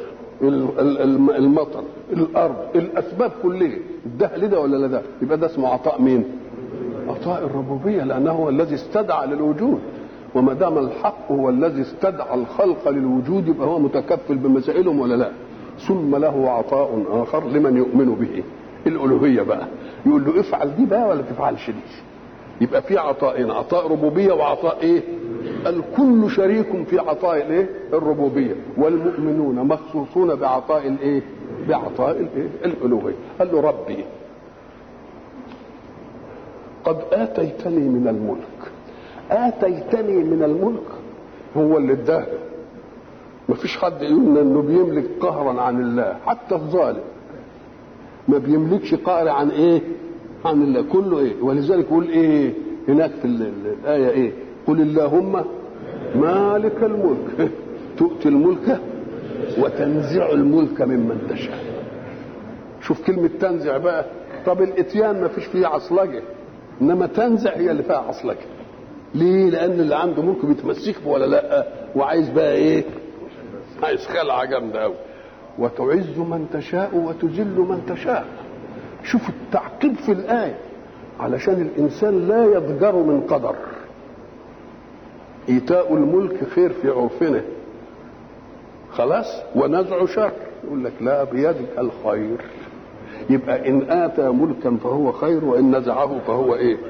وإن أعزني فهو خير، وإن أذلني يمكن أذلني عشان ما أطغاش بقى ولا تكبر ولا مش عارف إيه، ولا أعدل بيئة إيمان ناس تانيين. يبقى دي خير ودي خير ولا لا؟ كان الناس يقول لك إيه؟ ده يقول لك لا بد أن تقدر محذوفا في الآية قل اللهم إيه؟ إنك أنت تؤتي الملك من تشاء وتنزع الملك من تشاء وتعز من تشاء وتذل من تشاء. اثنين في جانب الخير واثنين في جانب الإيه؟ الشر. بيدك الخير، أي هنا تقدير أي والشر. نقول له لا يا حبيبي، الشر ده بالنسبة لك أنت، إنما هو لما يعمل العملية يبقى دي خير هنا وخير هنا، سواء عمل دي ولا عمل دي. رب قد آتيتني من الملك. الملك فيه ملك وفيه ملك. الملك هو كل ما يقع تحت حوزتك بتاعي. أنا أملك التوب بتاعي، وأملك القلم، وأملك المش عارف الإيه، وأملك الطاقية دي، وأبدأ ملكي. أقل واحد عنده حاجة يملكها، إن شاء الله يكون التوب اللي هو إيه؟ اللي هو لابسه، يبقى كله إيه؟ ده الملك. إنما الملك أن تملك من يملك. بقت واسعة بقى شوية. تملك مين؟ مين اللي يملك؟ يبقى ده اسمه الإيه؟ الملك. في الدنيا ملك الله بعض خلقه لخلق، ملكهم أولا ما في حوزته وملكهم لغيرهم، خلاص، وبعدين مشى الأمور بهذا الشكل، ينزع الملك من ده ويودي الملك من ده عشان ما تبقاش رتابة ذات. تيجي الواحد في عنفوان قوته وعنده الحضاره وعنده المش عارف ايه، وبعدين تلتفت تلاقيه على كلمه كده طلع واحد زي شاه ايران اهو، ما كانت الدنيا كلها الله. وبعدين هو مش عايز بقى، انتهت المساله، مش انت اللي مالك الملك بالمسامير بتاعتك، الالوز انا اللي عامل الالوز، افك وانتهي المساله خلاص. خلاص كده. علشان ايه؟ علشان اعرفك انها ايه؟ كلها. لكن يجي يوم بقى وانت ملك جوارحك ملكك في المرادات. يا ايدي اضربي دي اضربي، يا ايدي اكتبي خير اكتبي، يا رجل اسعي للمسجد تسعى، يا رجل اسعي للخماره تسعى. انت مالك اراده مين؟ انت مالك لحركه جوارحك في المختارات، برضه مالكها ولا مش مالكها؟ الا يجي يوم في الاخره لمن الملك اليوم، كله اتنفض خلاص، ولا ده عنده ولا ما فيش، خلاص انتهت.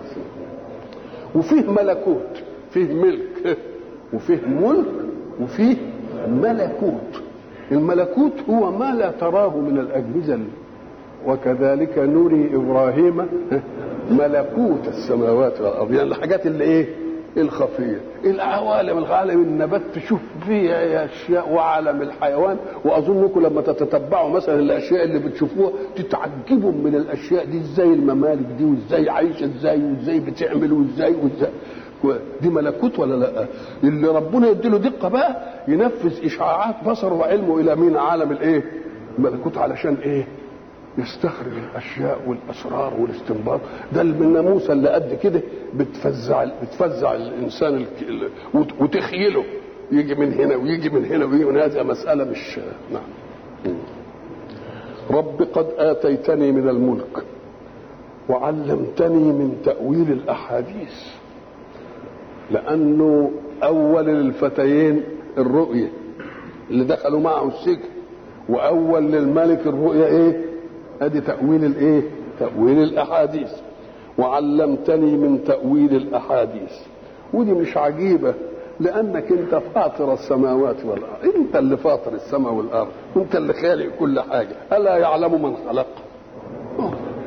ده انت لما تروح لواحد ساعة مثلا عامل جهاز ولا مش جهاز، ان شاء الله يكون حتى محرات ولا بتاع ولا نورك، وتروح تلاقي مش على الاستقامه السويه في الحركه، بتوديه للي عمله ويقول لك يا اخي ده حته مسمار قد كده، ولا سياره بتقف بقى عند الجراج ولا بتاع اللي بيصلح السيارات والسياره وقفت فيك، يقوم ان كان رجل امين يروح خالع البتاع ويبص كده يعمل مسمارات يربطها من غير ما يحط ولا حاجه من عنده، يقول له يا شيخ حاجه بسيطه. وان كان بقى واد غشاش يقول له ايه ده المساله عايزه سيبها شويه بقى، سيبها وسيبهاش ما فيش. يبقى كل واحد في صنعه ايه يعلمها. هو ما دام ربنا هو اللي خالق، يبقى عالم ولا مش عالم؟ الا يعلم من خلق وهو اللطيف الايه؟ اللطيف الخبير. يعني عالم كده. دلوقتي بيعملوا اجهزه زي ما شفنا مثلا في الكراكه اللي كنا بنزورها دي، جهاز لما يحصل عطب في اي جزء من اللي تحت الميه تلتفت تلاقي حاجه تنبهه. وده الايه؟ ده لطف وخبره. وده اذا كان ده بشر وعنده بقى هذا اللطف وعنده هذه الايه؟ عنده هذه الخبره، يبقى اللي خلقنا يعرف ولا ما يعرفش؟ يبقى يعرف. فاطر السماوات والارض. واشمعنى فاطر السماء والارض؟ أم قال لك لان خلق الانسان ده اللي بيموت بعد شويه ويموت وهو في بطن امه، ويموت بعد شهر ويموت بعد شهرين ويموت بعد سنه، ملوش يعني عمر في الحياه، وتجيله اغيار وتجيله مش عارف ايه ويعيا وما يعياش. انما شوف الحاجات الثابته، شوف المخلوقات الثابته اللي ما اتغيرتش، اللي الشمس دي اللي ما شفناش لها قطعه غيار ولا وقعت ولا عملت اي حاجه، ولا ما لا تدي وبتدي نور الله. وبعد ذلك شوف السماء وشوف الارض، يمسكوا السماوات والارض ان تقع على الارض الا الله، من غير عمد سقف، من غير عمد. دي مساله قال لك. ولذلك يقول لك اسمع، انت يمكن خلقك عجيب شويه، انما لا خلق السماوات والارض اكبر من خلق الناس، لانك انت بتتغير وبتموت وبتروح انما دي مساله ايه؟ ثابته كده. فاطر السماوات والارض انت ولي في الدنيا. صحيح ولي في الدنيا وناصره ومقربه ومعينه، بدليل انه مر به العقبات اللي ايه؟ يا رب ما تدينيش المسائل دي برعايتك وعنايتك في الفانيه اللي هتنتهي وتتخلى عني في الباقيه. انت اديتني دي فين؟ في الدنيا. اديها لي فين بقى؟ انت في الاخره بقى. انت ولي في الدنيا والاخره. وما دام ولي في الدنيا والاخره يبقى توفني مسلما، عشان اكون اهل لعطائك في الاخره، لان خدت عطائك في الدنيا واستمتعت به ومتعت به ومشيت فيه كما تحب وكما ترضى. توفني. هنا بقى العلماء يقول لك كيف يتمنى الانسان الوفاه؟ ازاي يتمنى الوفاة؟ يقول لك ما تمناها احد الا مين؟ الا يوسف. قال لك تمني الوفاة اذا كان الانسان قد وفق في دنياه، والانسان دائما طموح تواق، كل ما يجي له حاجه خير كده ويلاقي كده بده ايه اكبر منه شويه. مش سيدنا عمر قال كده عبد العزيز قالوا له يا امير المؤمنين كنت وانت امير اذا جئنا لك وانت قبل الاماره اذا جئنا لك بثوب ناعم قلت اريد انعم منه، طعام تقول اريد الين منه، كل حاجه كنت تطلب ايه الاحسن. ولما بقيت خليفه نجيب لك التوب تقول لا هاتوا لي اخشن منه، نجيب لك الخشن تقول هاتوا خشن، نجيب الله ايه الحكايه بتاعتك دي؟ ما انتش منطقي. قال لا انا منطقي مع نفسي بس انتوا مش فاهمين. ان لي نفسي تواقه، يعني تستشرف الى الاعلى. تقتل الاماره فلما نلتها تقتل الخلافه، فلما نلتها يبقى بعدها يبقى ما فيش غير الجنه بقى. يبقى انا منطقي ولا مش منطقي؟ يبقى انا منطقي. انت ولي في الدنيا والاخره توفني مسلما. ولذلك ميمون بن مهران اللي هو كان ملازم لسيدنا عمر بن عبد العزيز رضوان الله عليهم جميعا، دخل عليه ميمون وهو يسأل ربه الموت، فقال يا أمير المؤمنين أتسأل ربك الموت وقد صنع الله على يدك خيرا كثيرا، فأحييت سننا وأمت بدعا ولبقاؤك خير للمؤمنين. فقال ألا أكون كالعبد الصالح حينما أتم الله عليه نعمته قال رب قد آتيتني من الملك وتوفني مسلما وألحقني بالصالحين. طيب توفني في أدي قيد عايزه يموت، بس في قيد تاني انه يموت مسلم. هو الكلام المطلوب ان يتوفاه الله، كلنا نتوفى والا بنطلب. اذا ده مش مطلوب لان كلنا ايه؟ يبقى اذا المطلوب القيد.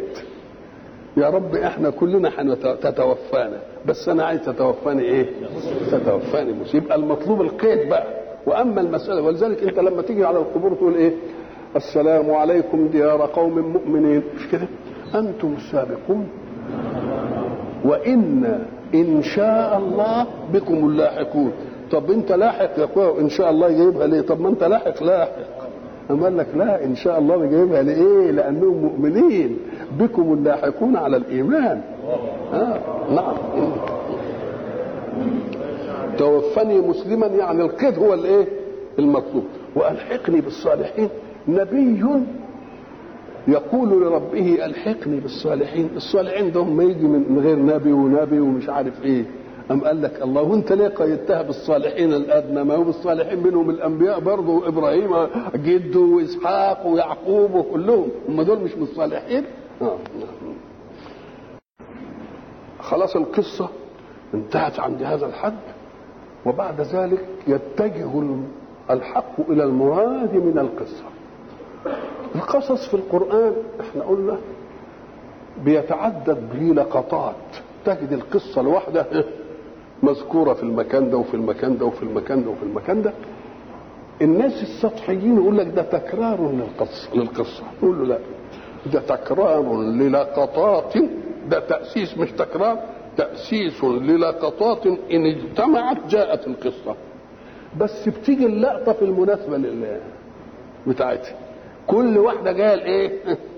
لمناسبة، لأن القصص جاي لنثبت به فؤاد مين؟ فؤاد الرسول. والرسول في عمره الرسالة 23 سنة عرضة أن تتعرض له أشياء، فكل لحظة يريد إيه؟ تثبيت. نقول له ما تزعلش ده موسى حصل له كذا، وبرضه وتيجي لقطة ثانية يقول له ما تزعلش ما انت موسى حصل له كذا، يجيب له لقطة ثانية، بحيث انك لو جمعت اللقطات كلها تيجي الايه؟ تيجي القصة. ولذلك يجيبوها يقول لك طيب انت بتقول كده، ده في الموقع الواحد يجيب لك القصه مرتين. زي ايه يا سيدي؟ قال في العداوه مش عارف فالتقطه آل فرعون ليكون لهم ايه؟ عدوا واحد. الله، طيب يا سيدي. وبعدين قال ايه؟ يلتقطوه عدو ليه وعدو في قصه ثانيه. الله، نقول له يا اخي اسمع، ده العداوه تفاعل بين اثنين، معنى عداوة يعني فيه ايه؟ فيه اثنين. فإذا كانت العداوة في واحد والتاني ما فيش فيه عداوة لا تطول معركة العداء. واحد بيعادي واحد والتاني ساكت ما بيعملش أي حاجة، دوك ايه ما دوك تنتهي المسألة. امال امتى يطول أمد العداء؟ إذا كانت العداوة بين الاثنين. هناك بقى فالتقطه آل فرعون ليكون لهم عدو، وتبقى العداوة من جهة مين؟ من عند موسى. طب وقوله يلتقطه عدو لي وعدو لا، العداوة من جهة مين؟ من جهة فرعون. يبقى العداوة هنا غير العداوة هنا، العداوة دي من جهة والعداوة دي من جهة، والمعركة هتستمر عشان العداوة من مين؟ من جهتين. طب يقول لك ايه؟ إذ أوحينا إلى أمك ما يوحى أن ايه اخسفيه في التابوت فاخسفيه في اليم فليلقيه اليم بالساحل يأخذه عدو لي وعدو له وما هناك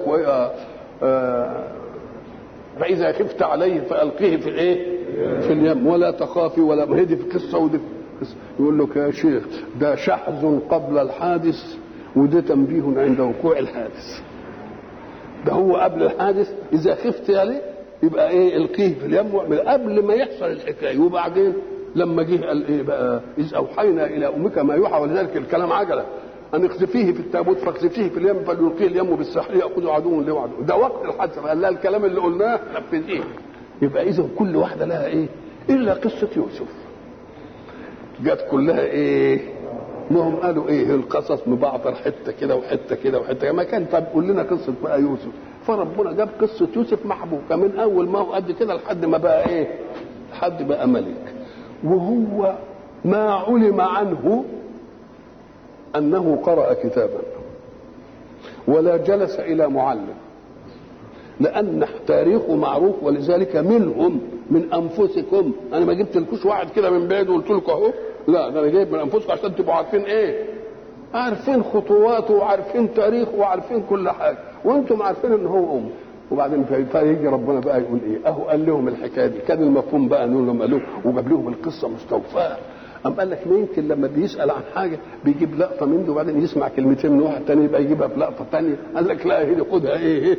من اولها لايه؟ لاخرها. ذلك ذا اللي هو اشاره الى هذه القصه. ذلك خطاب لرسول الله من انباء الغيب، من انباء الغيب نوحيه اليك وما كنت لديهم اذ اجمعوا امرهم وهم ما كنتش قاعد وياهم سمعت ما قالوا لا يوسف واخوه احب الى ابينا منا وما كنتش معاهم في القصه دي. يبقى انا اذا اخبرتك يبقى اخبرتك عن ايه غير. طب وفي ناس كفره وفي ناس عندهم لدد في الكفر ومعاندين ما كانوش يقولوا لا ده انت عرفتها من مش عارف ايه، برضه قالوا يا شيخ ده يعلمه بشر. قالوا فين؟ قالوا الراجل اللي قاعد عند الجبل ده اللي مش عارف يبقى يروح له كده ومش عارف لما كان بيروح حراء وبتاع. أما ربنا راح رددها كده رد. اللسان الذي يلحدون اليه اعجمي وهذا لسان عربي مبين ان صدوا. ذلك اي ما قصه الله من القصص اللي هو قال عليه احسن القصص. ذلك من انباء الغيب نوحيه اليك. واحنا قلنا الغيب اقسام. الغيب ما غاب عنك ولم يغب عن غيرك، ده ما يبقاش غيب. والغيب المطلق هو الذي يغيب عنك وعن مثلك، ده الغيب الايه؟ الغيب المطلق. قلنا الحرام اللي سرق هو غيب عنك ما تعرفش هو مين، انما هو عارف نفسه، واللي تواه عارفه، واللي دلس وياه عارفه، واللي حرسه عارفه، واللي عارفينه. يبقى ده مش غيب ايه؟ ما هوش غيب. انما الغيب هو مين؟ هو الغيب المطلق الذي يغيب عنك وعن ايه؟ وعن امثالك. نوحيه اليك. واحنا قلنا الوحي اعلام بطرف الايه؟ طرف خفي. وما كنت لديهم اذ اجمعوا امرهم على انهم يقتلوا يوسف او يلقوه في غيابه الجب او الى اخره. وما كنت لديهم اذ اجمعوا امرهم وهم يمكرون. وما اكثر الناس ولو حرصت بمؤمنين. ايه العلاقه بين الكلام ده وبين ده؟ يبقى العلاقه بعد خلوص القصه يقول له ذلك من انباء الغيب يثبت ان امرا لم يشهده رسول الله. هذه واحده. فحجاب الزمن المستقبل مش موجود. امر لم يعلمه لانه ماضي وماضي ولا بيقرا ولا بيعمل ولا بيجلس. خلاص كده. فإذا ما دام قال كده كان يجب أن يتنبهوا على أن ده أعلمه به من أرسله، وكانت تنتهي المسألة. فالحق سبحانه وتعالى يسلي رسول الله حين يرى لددا بقي بعد أن أتى لهم بما طلبوه من القصة المستوفية الكاملة. يقول له ده بقى لدد، لأن ما دام فيه لدد جحدوا بها واستيقنتها أنفسهم. يبقى المسألة مش مسألة موضوعية الحق، إنما ده هي مسألة السلطة الزمنية فقط. وما أكثر الناس ولو حرصت. ما هو الحرص؟ الحرص أن تتعلق النفس بشيء تعبئ له كل مجهود للاحتفاظ به. هذه معنى حرص. احرص على كذا يعني ايه؟ وما أكثر الناس ولو حرصت بمؤمنين. جاء ذلك بعد أن قص الله على رسوله من القصص ما طلبوه هم منه، وكان من الواجب أن يؤمنوا به بعد أن أتى لهم بما يطلبون. ولكن الحق سبحانه وتعالى يعطي رسوله تسلية في أنهم إن لم يؤمنوا بذلك فلأن أكثر الناس ولو حرصت أنت على هداهم ليسوا بمؤمنين. لماذا؟ حين تقبل على منهج الله تقيس الإقبال على منهج الله بما يعطيك الله في الآخرة.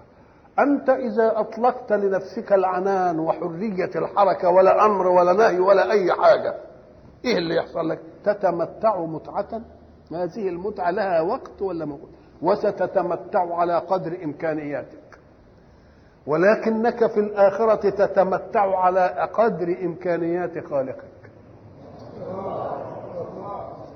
وأيضا مقارنة ثالثة، وهو أن الأمر الذي أنت بصدده الآن أمر يأتيك في أي لحظة، يعني ينهي الحياة في أي لحظة. ولذلك خبأ الله على الناس أعمارهم. تخبئة الأعمار على الناس وعدم معرفة وقت المفارقة إلى الدنيا يظنه كثير من الناس أنه إبهام لحقيقة، حقيقة كان يجب تبان. قال لك لا، والإبهام قد يكون من أقوى إمارات البيان. ليه؟ لأنه لو حدد لكل إنسان الوقت يبقى نعرف الوقت قد كده، لكن لما ما يحددوش يقولوا ده يجي لك في أي وقت، يبقى أشاعه في كل الزمن ولا ما أشاعوش في كل، وحين يشيعه في كل الزمن يبقى كل واحد مترقب. ولذلك تأتي ميتات الفجاءات. ميتات الفجاءات أمر له حكمة، تقول يا سلام وده إيه اللي وقع عليه الحجر ده، ولا الأوتومبيل هفه كده، ولا مش عارف إيه عمل كده. ده لا حكمة علشان تعرف أن الموت بدون أسباب هو السبب. مات لأنه يموت، مش مات عشان يعي ولا عشان أبدا. تبقى المسألة إيه؟ متأخرة. إذن فالمقارنة هي التي يجب أن تكون. وهب أنك معزول عن أمر الآخرة، خذها على أنك بس الدنيا. للكافر حتى نقول له أيها الكافر انظر ما يطلب منك أمرا وما يطلب منك نهيا، ولا تجعله لذاتك فقط، بل اجعله للمقابل لك من الملايين غيرك. فإن منعتك عن شر تفعله بغيرك فقد منعت الغير أن يفعل بك الشر. تبقى حتى بالمقاييس كده، بالمقاييس المادية اللي ملهاش علاقة بالدين، يبقى مقاييس كويسة ولا لا؟ وما أكثر الناس ولو حرصت. احنا قلنا الحرص تعلق النفس وتعبئة مجهود عشان الاحتفاظ بشيء، بس بشيء ايه؟ ترى أنه ايه؟ يجلب نفعا أو يذهب بايه؟ بضر.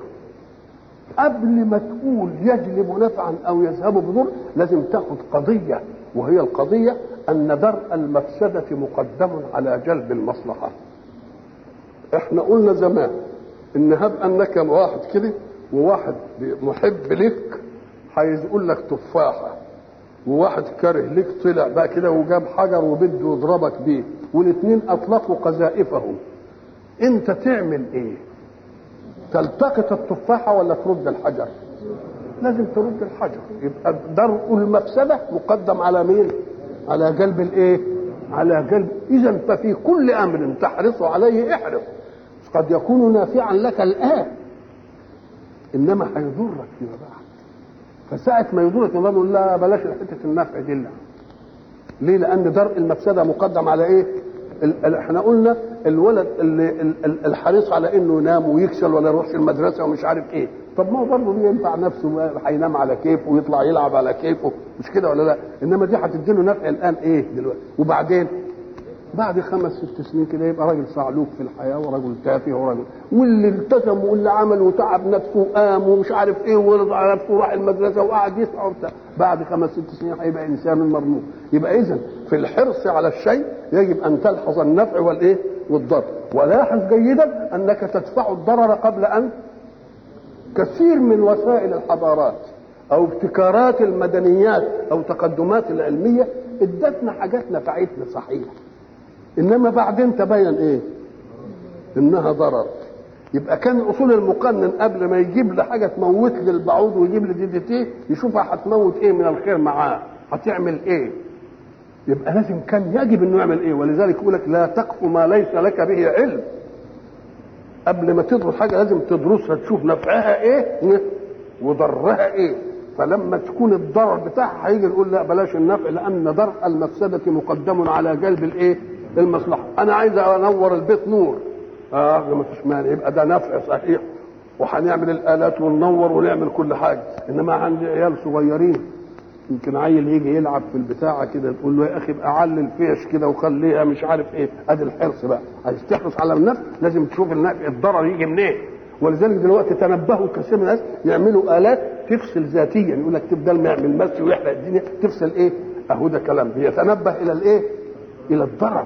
يجي مثلا انابيب البوتاجاز يمكن مثلا تغلط وتفتح مثلا على حاجه وتسقى عن البراد الشاي يفور يروح طافي الايه الشعل، انما الجاز فاضل طالع ولا مش فاضل طالع، مش كده ولا لا؟ يعني لازم تحتاط الى مثل هذه المسائل. فقبل ان تفهم النفع لازم تشوف ايه الضرر. حرص الناس ولو حرصت انت على ايمانهم لاحرص الناس على حياه، يبقى ما بيقارنش، يبقى لازم تقارن بين حياه وبين ايه وبين حياه. وما اكثر الناس ولو حرصت بايه بمؤمنين. كلمه اكثر يبقى يفيد ان المؤمنين قله، يقول لك لا الاكثر قد يقابله القليل الاقل، وقد يقابله كثير ايضا، يعني ده كتير وده ايه وده برضه ايه كتير. ولذلك نسال لم ترى ان الله ايه يسجد له من في السماوات ومن الارض والجبال والشجر والايه والدواب وكثير من الناس وكثير حق عليه العذاب. يبقى الكثير مقابله ايه مش قليل، يبقى برضه ايه مقابله قليل. يبقى لازم كل رسول يوطن نفسه على ان الناس هتيجي عندهم المقارنات البدليه في الاختيارات النفعيه هتبقى غلط، فيوطن نفسك على ان فيه ناس بالشكل ده. وما اكثر الناس ولو حرصت بمؤمنين. وما تعرفش هم ليه مش عايزين يؤمنوا، انت بتسالهم اجر على الحكايه دي. طب يعني يا رب انت متطوع ولا بتاخد عليهم اجر ولا حاجه، ده ان كان الاجر كان المفروض انهم هم اللي يدوك الايه الاجر. ولذلك يقول لما يجي القران يجيب على السنه الرسل ما يسالهم من اجر من اجر من اجر، كان العقل يقول لك ان الذي يقدمه الرسول كان يجب الناس لو بتفهم كانت تاخد تدي له اجر اللي فاهمهم هذه. ده انا بجيب درس خصوصي عشان يديني كلمتين للولد عشان ينجح في الابوج. يبقى اذا اللي بيقدم لي حاجه نافعه بديله ايه. طب واللي بيدي لي نفع في حاجات طويله او كان المفروض انه ياخد اجر ولا لا، وبرضه ما بياخدش ايه ما بياخدش اجر. وما تسالهم عليه اجر. ولذلك قال ما انت ما سالتهمش فهم من مغرم مثقلون، مش قادرين يدوك يا سيدي ما خدناش حاجه. وما تسالهم عليه من اجر ان هو الا ذكر للعالمين. ذكر للعالمين.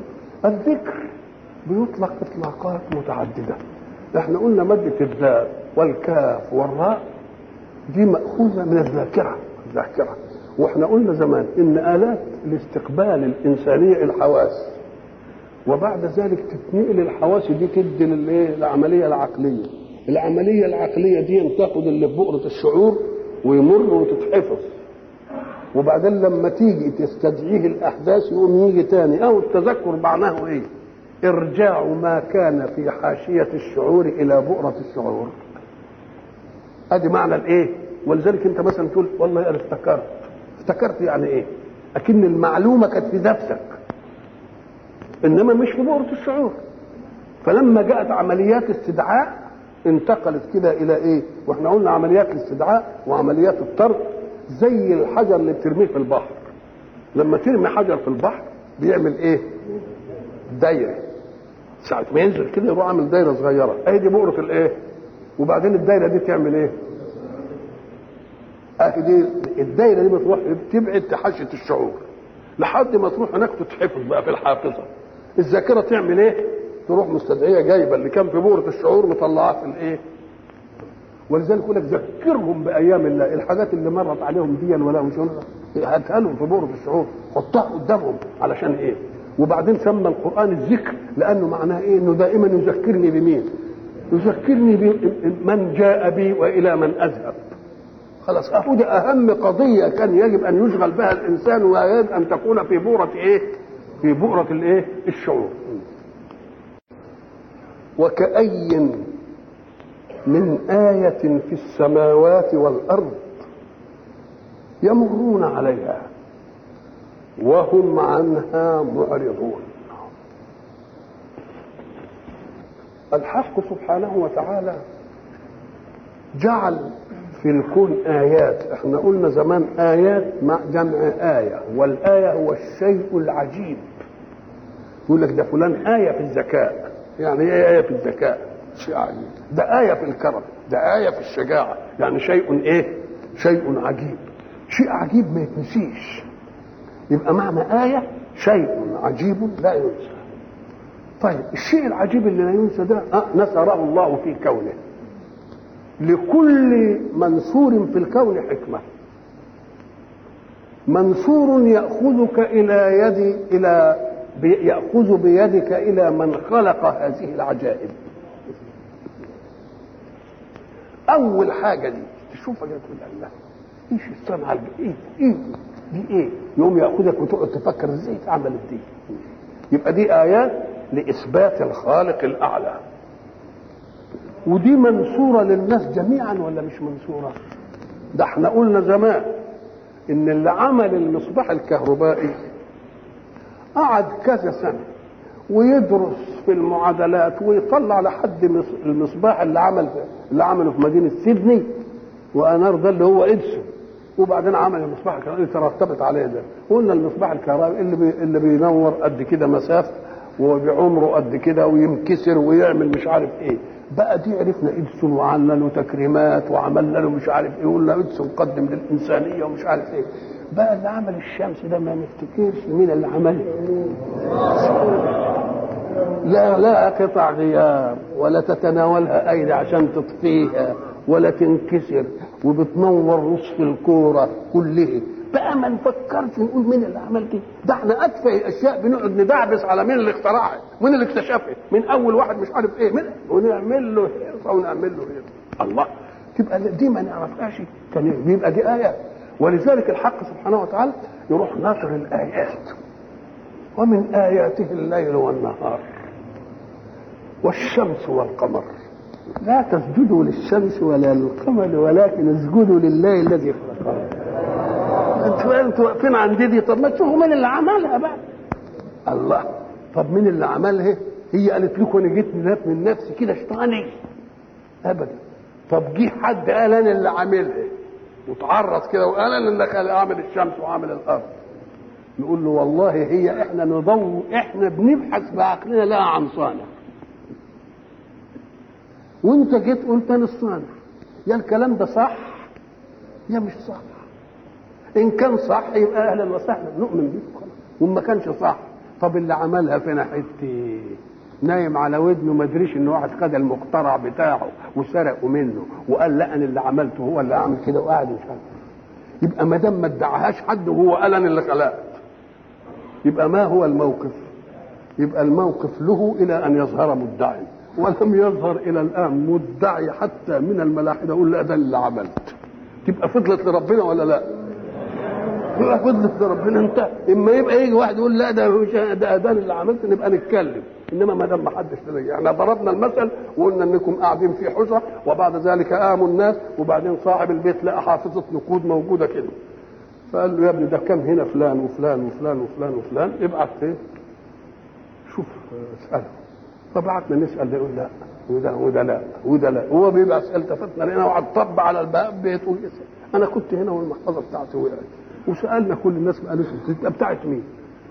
ما بتاعت الادعاء، الى ان يظهر مدعي نبقى يبقى الخلاف بينهم وبين بعض. الى الان حينما اعلن الله بواسطه رسله انني اللي خالقكم وخالق السماء وخالق الارض ما حدش قال انا اللي خلقت، وهي لابد ان تكون مخلوقه لشيء، لان الاتفه منها طلع مخلوق لبشر، فلازم نشوف دي المخلوقه لمين. فبيقول ومن اياته اي من الاشياء العجيبه اللي يجب ان تتنبهوا اليها الى الحاجات اللي قدامكم دي، وما نش عاملها في ذروه، انا عاملها للايه؟ في شمس اهي وفي ايه؟ قمر وفيه نجوم وفيه كذا وفيه كذا. ومن اياته منامكم، ومن الايه اللي هناك اللي جمع الايات كده بسلسله في سوره الايه؟ الروم. فسبحان الذي ايه؟ فسبحان الله، اعوذ بالله من الشيطان الرجيم، فسبحان الله حين تمسون وحين تصبحون وله الحمد في السماوات والارض وعشيا وحين ايه؟ تظهرون، يخرج الحي من الميت ويخرج الايه؟ الميت من الحي ويحيي الارض بعد موتها وكذلك تخرجون. ومن اياته ان خلقكم من تراب ثم اذا انتم بشر تنتشرون. ومن اياته ان خلق لكم من انفسكم ايه؟ ازواجا وجعل بينكم موده ورحمه ان في ذلك لايات لقوم يتفكرون. ومن آياته خلق السماوات والأرض واختلاف ألسنتكم وألوانكم إن في ذلك لآيات للعالمين. ومن آياته منامكم بالليل والنهار وابتغاؤكم من فضله إن في ذلك لآيات لقوم يسمعون. ومن آياته يريكم البرق خوفا وطمعا الله. ومن آياته الجوار في البحر كالأعلام. كل دي اسمها آيات منبهة إلى الإنسان الموجود في كون متمتع فيه بنواميس عليا فيها سر بقاء حياته، كان يجب أن يتنبه إلى من أوجدها ولمن أوجدها. تلك آيات. وبعد ذلك افرض أنه تنبه بقى إلى الواجب الأعلى. الآيات نبهته إلى أن فيه واجب أعلى، خالق القوة دي ما نعرفش احنا اللي خالق ده ايه اسمه ايه، ما نعرفش عايز منا ايه ما نعرفش. يبقى اذا معرفة واجب الوجود الاعلى انه لازم يكون حد موجود وعمل الحاجات دي تتطلب تطلبا عقليا ان يوجد من يبلغنا عن مطلوبه. فلما يجي رسول بقى يقول انتم اللي بتبحثوا عنه ده اسم الله وهو اللي بعثني وعايز منكم كذا وكذا واللي يعمل كذا نعمل له كذا. كان يجب نصدقه ولا ما نصدقوش؟ لانه دلنا على من بحث العقل عنه، وما دام دلني على من بحث العقل عنه في حاجات ما تدركش بالعقل. ولذلك إن قلنا ان اول دليل يرد على من ادعى الوهيه لغير الله زي اللي عبدوا الشمس وعبدوا القمر وعبدوا النجوم وعبدوا الاشجار وعبدوا الاحجار، نقول له طيب ما هي العباده يا حبيبي؟ العباده هو ان يتلقى العابد اوامر ونواهي من المعبود فينفذها، هذه معنى العباده. طيب الذي يعبد الشمس ما اوامر الشمس؟ قالت لنا اعملوا ايه؟ طب نهتنا عن ايه؟ اللي يؤمن بها هتعمل له ايه؟ اللي ما يؤمنش بها هتعمل له ايه؟ ما فيش حاجه من دي. يبقى اله بغير منهج يبقى باطل ولا مش باطل؟ يبقى كله ايه؟ كله باطل. وكأي ساعة ما تسمع وكأي معناها كم، يعني وكم دي تسمعها في الكثير. انا كم فعلت كذا وكم فعلت كذا وكم فعلت كذا. كم سؤال عن الكميه. كم نصحته؟ تقول للولد كم ايه نصحته؟ تقولها له امتى؟ وانت تنصحه اول مره ولا نصحته مره ولا اثنين ولا ساعة؟ ما تقولهاش الا بعد ما يفيضك. تقول له ايه؟ كم نصحتك؟ يعني نصحتك ايه؟ كثيرا. يبقى كم يراد بها تضخيم العدد. طيب على الأول. وتضخيم العدد لا منك يا متكلم ولكن من المطلوب. لكنني انا مأمنك اقول لك انا كم نصحتك مره، انا اقدر اقول لك ان نصحتك 20 مره، لكن الكلام ده يبقى منني. انما لما اسالك انت اقول لك كم نصحتك، كانك ان استحضرت بقى النصائح هتلاقيها كتير، كأن يبقى الكلام منك انت مش مننا. يبقى كم نصحته؟ كلام سؤال عن الكمية، والسؤال عن الكمية إما أن يلقى من المتكلم وإما أن يطلب من المخاطب. طلبوك من المخاطب دليل على أنه هو هيقر على نفسه. تقول له مثلا أنت رحت عملت كذا، يقول لك كم أعطيتك مالا وبددته، يقعد يستدل يقول كذا وكذا وكذا وكذا، أنا ما قلتش، إنما أنت. يبقى دي الشهادة على مين؟ الإقرار سيد الآية، سيد الأدلة. فكأن ربنا بيقول كم ولا كأي، ولذلك وكأي من نبي قاتل معه ربيون كثيرون فما وهنوا لما أصابهم وما ضعفوا في سبيل الله وما ضعفوا وما استكانوا والله يحب. كأي يعني كتير قوي. يبقى المسألة مسألة ايه؟ بلغت من الكثرة مبلغا يجب اننا نعذر امام الناس، ما قصرناش وياهم. وكأي من آية في السماوات والأرض، نبقى الآيات الأولى هتدلني على وجود الواجب الأعلى، وفي آيات تيجي تانية عشان تؤيد صدق الرسول المبلغ عن هذه القوة، تبقى دي اسمها الايه؟ المعجزات. وما منعنا أن نرسل بالآيات إلا أن كذب بها الأولون. يبقى الآية تجد بمعنى الايه؟ يبقى الآية الأولى الآيات الكونية المبثوثة في الكون اللي تدلني على أن لها صانع. الآيات الثانية الآيات اللي تثبت أن الرسول الذي يقول بوجود هذه القوة ويبلغ عنها المنهج أنه صادق، لأنه بيجيبها مخالفة للإيه؟ للنواميس الموجودة ويخرقها، يبقى دي معجزة. وفي آيات ثانية بقى ثالثة وهي التي تحمل المنهج. شوف الرباط بقى، الرباط بين المؤمن به الأعلى وهو الله في الآيات الكونية، الرباط بين الواسطة بيننا وبين المؤمن به الأعلى اللي هو صدق الرسول. الآيات التي جاء بها الرسول اللي هي بنسميها آيات القرآن وآيات الأحكام وآيات، تبقى مرتبطة وكلها آيات ولا لا؟ وكل واحد منها عجيب.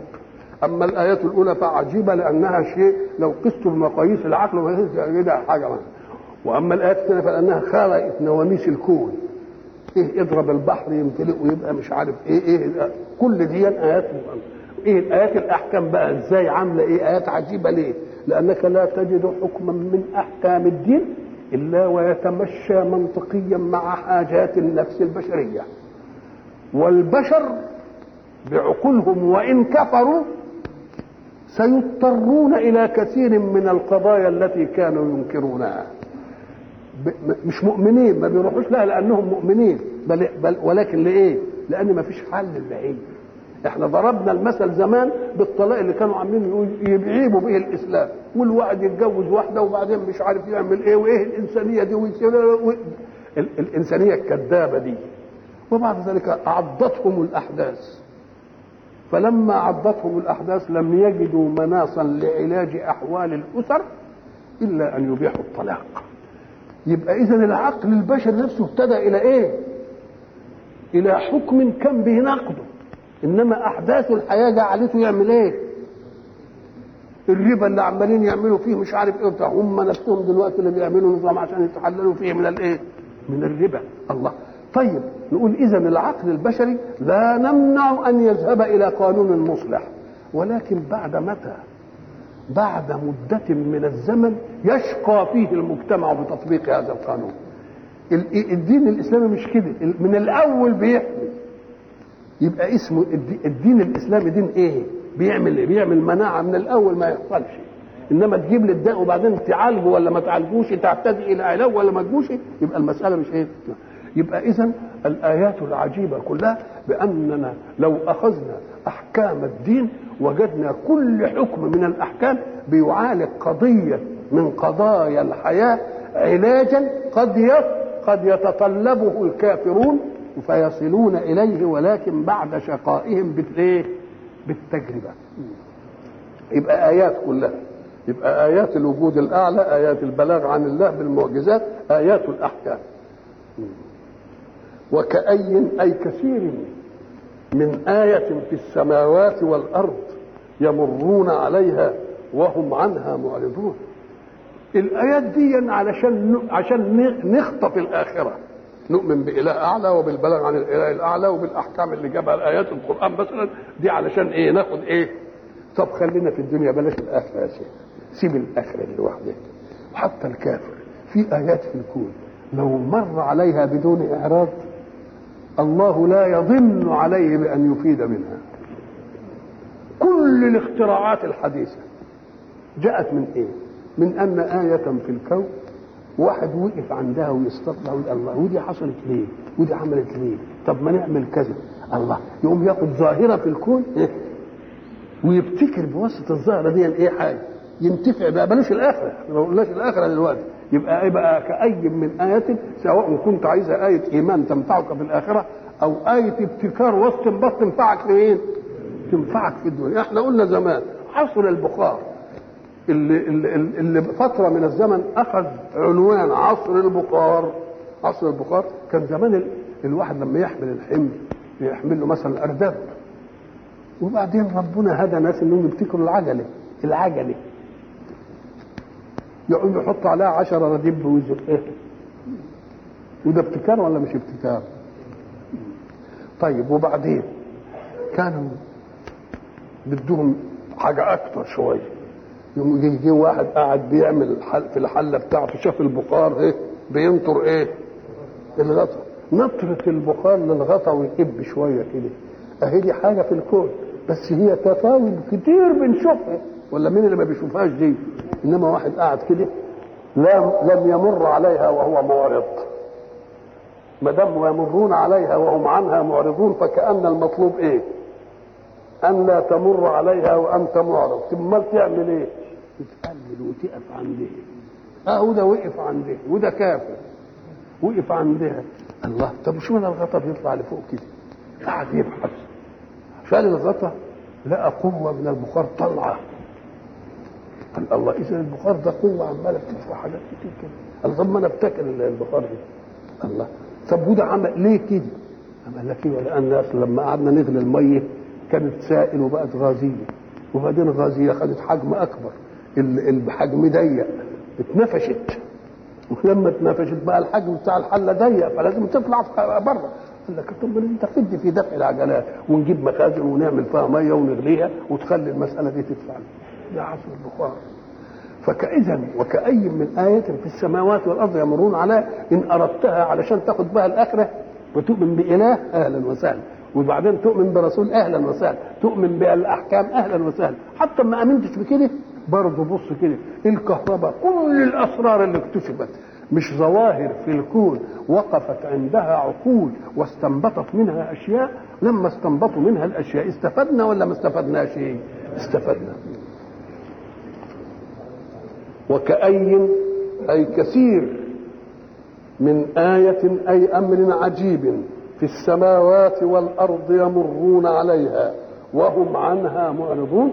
إذن فالمطلوب من الإنسان أن لا يعرض عن أي ظاهرة في الكون، بل يقبل عليها إقبال الدارس، إما لتنتهي فيها إلى قضية إيمانية تثري حياتك وتديك حياة لا نهاية لها وهي حياة الآخرة، أو تعمل إيه؟ أو تسعد حياتك بأنك تبتكر إيه؟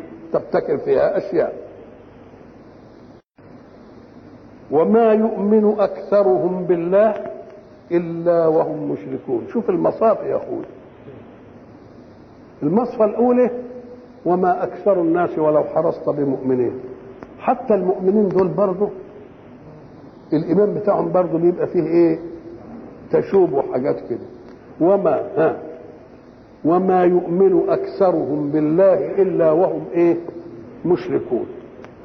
الله، تيجي تقول هم مؤمنين بالإله ومؤمنين بكذا ومؤمنين بكذا، إنما برضه الشرك الخطي يدين بالإيه؟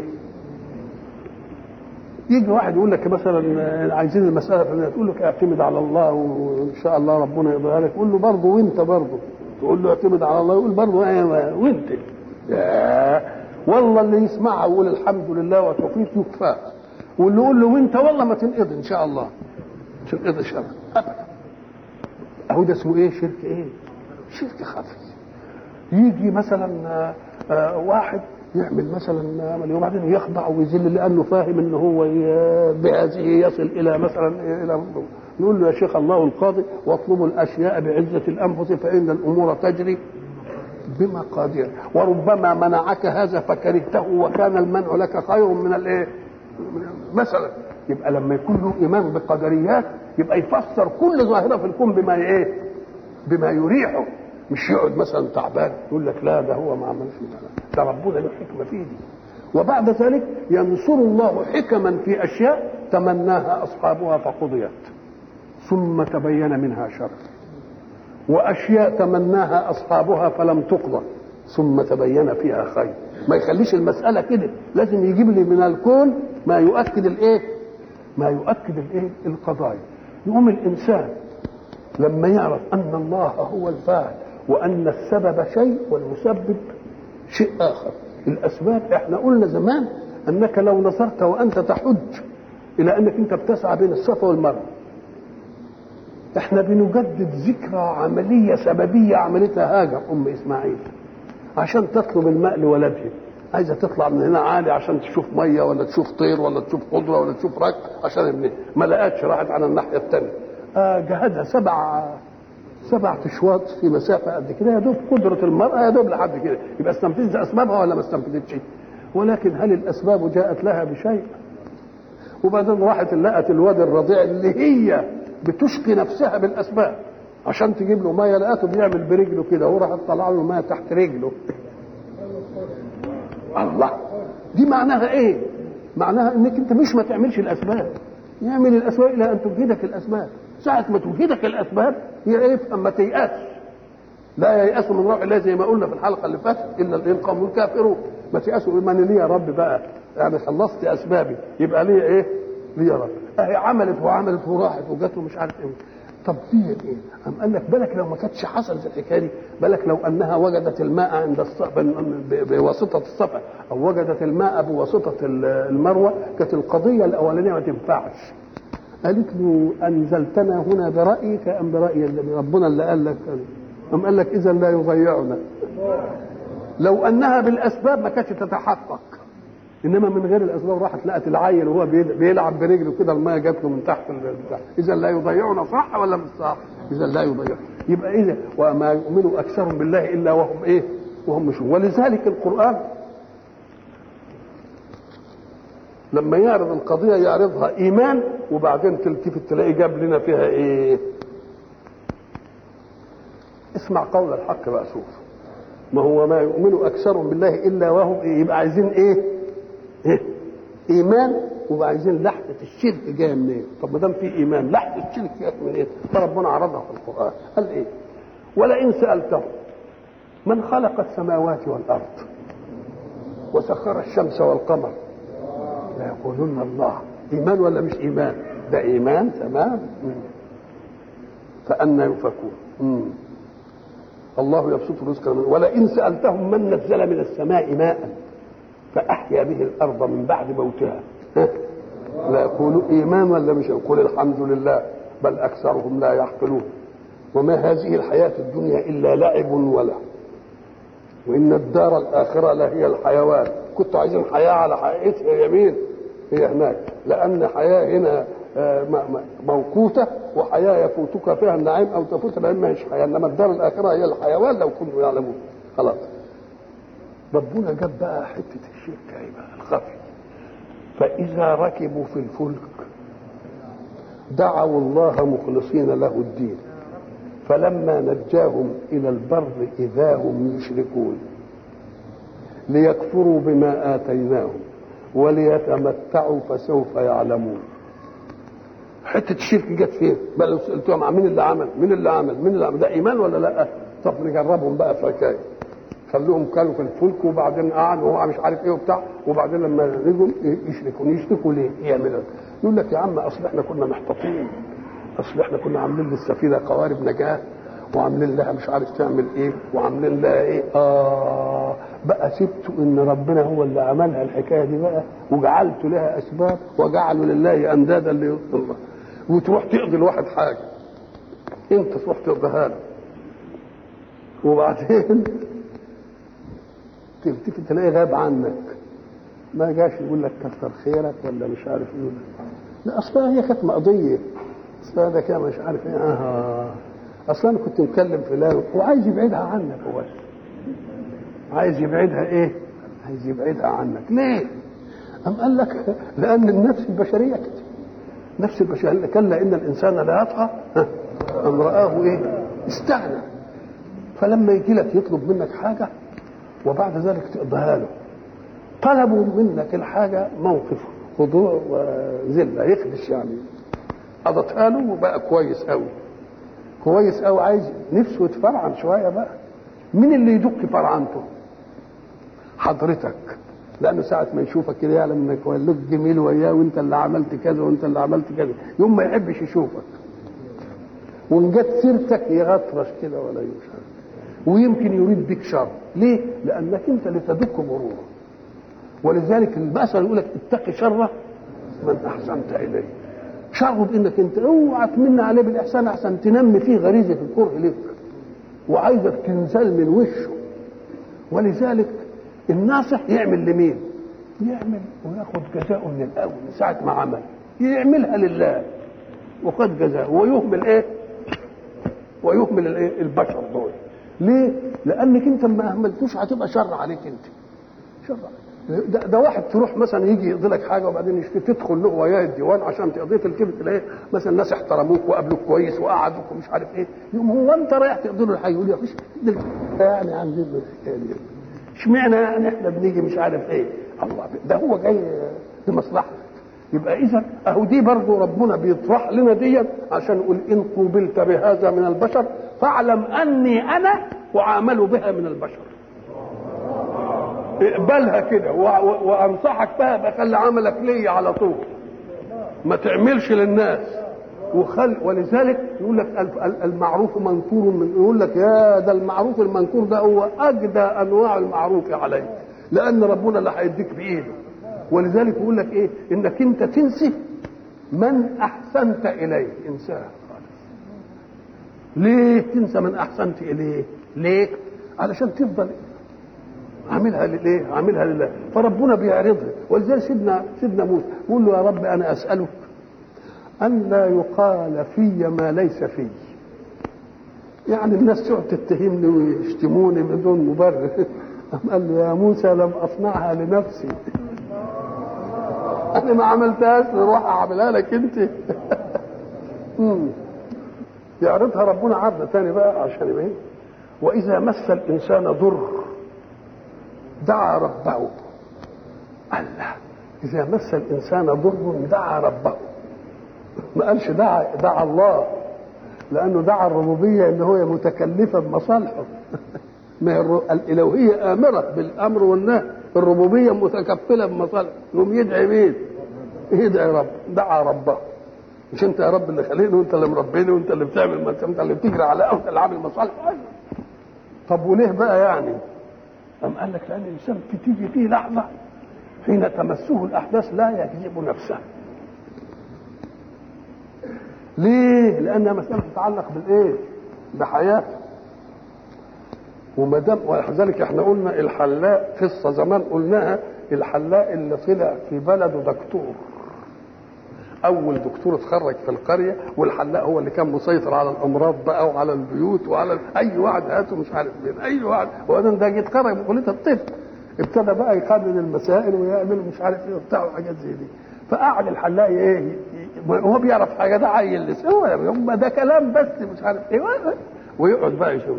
وبعدين ضبطوا صاحبنا الحلاق من الفجريه وهو ماشي شايل ابنه على كتفه وماشي على الجسر وقالش على المدينه. فمسكوا قالوا انتوا رايح فين؟ قعدت لبخ، عرفوا ان الواد عيان وسخن وبتاع، قالوا ده موديه للدكتور. لما حسنته ما خدعش نفسه، انما عند غيره ينخدع. واذا مس الانسان ضر بقى يقول لك وانا عاكب على نفسي بقى، لا خلاص. افرض ان في عدو وموجود وبعد ذلك طلع على الواحد مثلا سبع ولا ديب ولا هو عدو عنده آلة ولا بتاع، برضه يستكبر على العدو ولا يطلبش منه لا ده ساعة مثلا ضرر نفسه ده ينبهله ويقول له تعالى شوف ايه الحكايه دي من فضلك مش عارف، ولا اديني البندقيه ولا اديني كذا، ولا ما يكذبش الانسان نفسه ابدا. واذا مس الانسان ايه؟ ضر دعا ربه منيبا اليه ثم اذا خوله نعمه منه نسي ما كان يدعو اليه من قبل وجعل لله اندادا. جعل لله انداد يعني ايه؟ قال لك لا، ده اصل الربان بقى ايه فاطن للحكايه دي، واصلا يا عم قلت له اعمل مثلا كذا، وبده يخلعها من ربنا ويجيبها برضه لمين؟ لنفسه وللناس، وجعل لله اندادا ليضل عن سبيله. يقول له طيب قل تمتع بكفرك انك من اصحاب النار. اذا وما يؤمن اكثرهم بالله الا وهم ايه؟ مشركون. بيقول احذروا يا ايها المؤمنون ان كنتم تنسوا المسبب في كل شيء. انا لا امنعكم بل امركم ان تاخذوا بالاسباب، بس اياكم ان تفتنوا في هذه الايه؟ في هذه الاسباب، لان فتنتك في اي سبب وتجعل السبب هو الفاعل يبقى اغفلت معطي الاسباب نفسه. طب ما الاسباب عطاء من الله، طب قد بعضها. وما يؤمن اكثرهم بالله الا وهم مشركون. ولذلك يقول ايه؟ الذين امنوا ولم يلبسوا ايمانهم بظلم. الظلم انك تدي الحق لغير ايه؟ لغير صح. يبقى ربنا هو اللي عامل، وتحاول انك انت ايه؟ تقول لا اصلا انا كنت مجتهد وكنت فاهم وكنت عامل مش عارف ايه وكنت عامل. الذين امنوا ولم يلبسوا ايمانهم بظلم. وما يؤمن اكثرهم بالله الا وهم مشركون. الشرك لا بنقول عليه الشرك الخفي. افامنوا ان تاتيهم غاشيه من عذاب الله او تاتيهم الساعه بغته وهم لا يشعرون. طيب هتقول ان اصل مش عارف ايه واصل ايه وتجيب اسباب بشريه بقى. احنا كنا قلنا زمان لما جينا في الايام حرب اكتوبر وبعدين دخلوا بشعار الله اكبر ودخلوا بقى الدخله اياها دي كده وربنا نصر ومش عارف ايه. ثالث يوم راحت الجرايد بقى الجماعه الاقلام اللي انتوا عارفينها بقى قالت لا ما تقعدوش تخرفوا وتقولوا انهم شافوا مش عارف ايه وشافوا ايه وتعملوا ده المساله نصر حضاري لاننا استعدينا وعملنا كذا وعملنا كذا وعملنا نصر حضاري. ثاني يوم جت حكايه الايه؟ الثوره. قال له طب نصر حضاري اهي دي افامنوا ان تاتيهم غاشيه. وما اكثر الناس ولو حرصت بمؤمنين. وقلنا ان هذه الايه جاءت تعقيبا على قول الحق ذلك من انباء الغيب نوحيه اليك. وانباء الغيب عرفنا ان الغيب له ثلاثه حواجز. الحاجز الاول حاجز الزمان، فالزمان الذي مضى ولم تشهده يكون غيبا عنك، والزمان المستقبل الذي لم يأتي يكون حاجز لما يحدث فيه عنك، والحاضر حاجزه المكان. إذن فحواجز الغيب بالنسبة للنفس البشرية إما زمن ماض وإما زمن مستقبل وإما مكان حاضر. فإذا أخبر الحق سبحانه رسوله بأمر كان في الزمن الماضي، إذن فرسول الله لم يشهده مباشرة، ولم يشهده سماعا من معلم جلس إليه، ولم يشهده قراءة في كتاب قرأه، وما كنت تدري من قبله من كتاب ولا تخطه بيمينك إذا لارتاب المبطلون. وهم بشهادتهم يعلمون حركة رسول الله قبل أن يبعث إقامة وترحالا والتقاء بأحد. فلو أنهم علموا أنه قرأ لكانت لهم حجة، ولو علموا أنه تتلمذ على أحد لكانت لهم حجة. حتى الأمر الذي غاب عنهم من فطنتهم فيه قالوا إنما يعلمه بشر، فرد الله عليهم وقال لسان الذي يلحدون إليه أعجمي وهذا لسان عربي مبين. أبطل هذه الحجة. إذن فأنباء الغيب حين يقصها الله على رسوله.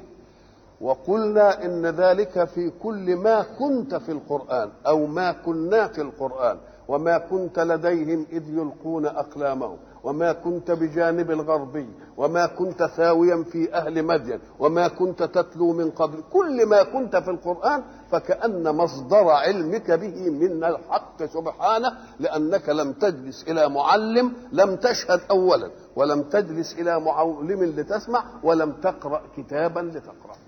كل هذا.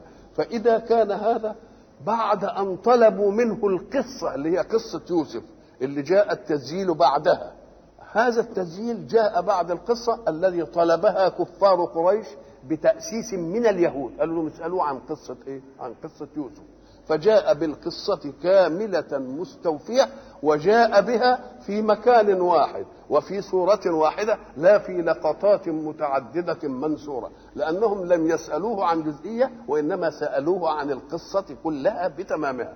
فكان مقتضى هذا أنهم حين سألوه قدروا أنه يعجز، فحين لم يعجز كان يجب أن يلتفتوا إلى أن الله الذي أرسله هو الذي علمه وهو الذي أنبأه، فكان يجب أن يؤمنوا. لكنهم لم يؤمنوا فعز الله رسوله، قال لا تيأس لعلك باخع نفسك ألا يكونوا مؤمنين، فلعلك باخع نفسك على آثارهم إن لم يؤمنوا بهذا الحديث أسفا، أنت عليك البلاغ بس. إنما عزاه وقال قضية كونية وما أكثر الناس ولو حرصت بمؤمنين. ليه؟ لأن العناد هو الذي وقف بينهم وبين حقيقة اليقين وحقيقة الإيمان، والمعاند لا تستطيع أن تواجهه بحجة ولا بمنطق ما دام إيه؟ ما دام معاندا. وما أكثر الناس، إذا فضمن الله أن يكون في الناس مؤمنين أيضا، يبقى أكثر الناس مؤمنين، ويمكن برضو المقابل أكثر أو أقل الناس يبقوا مؤمنين. لماذا؟ لتبقى خميرة الخير في الأمة ولو بقلة، حتى إذا ما عض الذين لا يؤمنون بالمنهج السماوي مظالم الدنيا عضتهم يلتفتون إلى منهج السماء، يبقى لازم الخير موجود ضروري نواه، بحيث يوجد ظل يفيء إليه الناس إن كربهم الباطل. وما أكثر الناس ولو حرصت. الحرص معناه الاستمساك، والاستمساك يتطلب جهدا، وهذا الجهد حرص منك على الشيء. وما أكثر الناس ولو حرصت، وأكد الحق سبحانه وتعالى في كتابه حرص رسول الله على إيمان أمته، ولذلك قال أعوذ بالله من الشيطان الرجيم لقد جاءكم رسول من أنفسكم عزيز عليه ما عنتم حريص عليكم، نفسه تؤمنوا. والحق سبحانه وتعالى يقول له إنك أنت مش هتهدي اللي أنت تحرص، إن تحرص على هداهم فإن الله لا يهدي من يضل. أنت صحيح لما عليك البلاغ ما تزعلش. ويجي برضه في الحرص برضه في آية رابعة في القرآن بس خاصة باليهود، ولا تجدنهم أحرص الناس على حياة يتمسكون بها لأن إيمانهم بالآخرة مترجرج مزلزل، فما لهمش إلا مين؟ إلا الدنيا اللي هم مشاهدينها. وما أكثر الناس ولو حرصت بمؤمنين. الأمر الذي يمنع المؤمن أن يؤمن بعد هذه البينات الواضحات والغيب الذي لم يشهده رسول الله ولم يقرأه في كتاب ولم يسمعه من معلم كان مقتضاه أنهم يؤمنوا. فما الذي منعهم أن يؤمنوا؟ أأنت تطلب منهم أجرا فشق عليهم الأجر؟ قالوا لا مش عايزين. أنت ما تسألهمش أجر. كلمة وما تسألهم من أجر الواردة على كل رسول إلا إبراهيم وإلا موسى تدل على أنهم لو فطنوا إلى الأمر لكان يجب أن يقدروا أجرا لمن يهديهم سواء السبيل، لأن الأجر يعطى لمن يقدم لك إيه؟ لمن يقدم لك منفعة.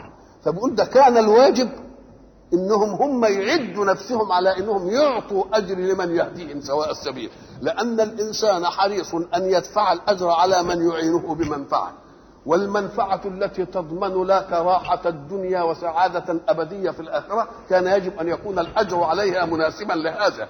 فإذا أنت كمان ما بتسألهمش أجر، فكأن ما تؤديه كان يتطلب بالفطرة أجرا، لأن الأجر إنما يدفع لتقديم منفعة، والمنفعة إما أن تكون موقوتة بزمن دنيوي ينتهي، وإما أن تكون ممتدة إلى زمن لا ينتهي. فمقتضى الأمر أنك تقدم نفعا باقيا نفعا خالدا، فكان من الواجب أن تطلب عليه أجرا لا كأجر اللي بيدمن لك عمل في الدنيا، ولكن أجر يتناسب مع طول العطاء. ومع ذلك لم تطلب منهم إيه؟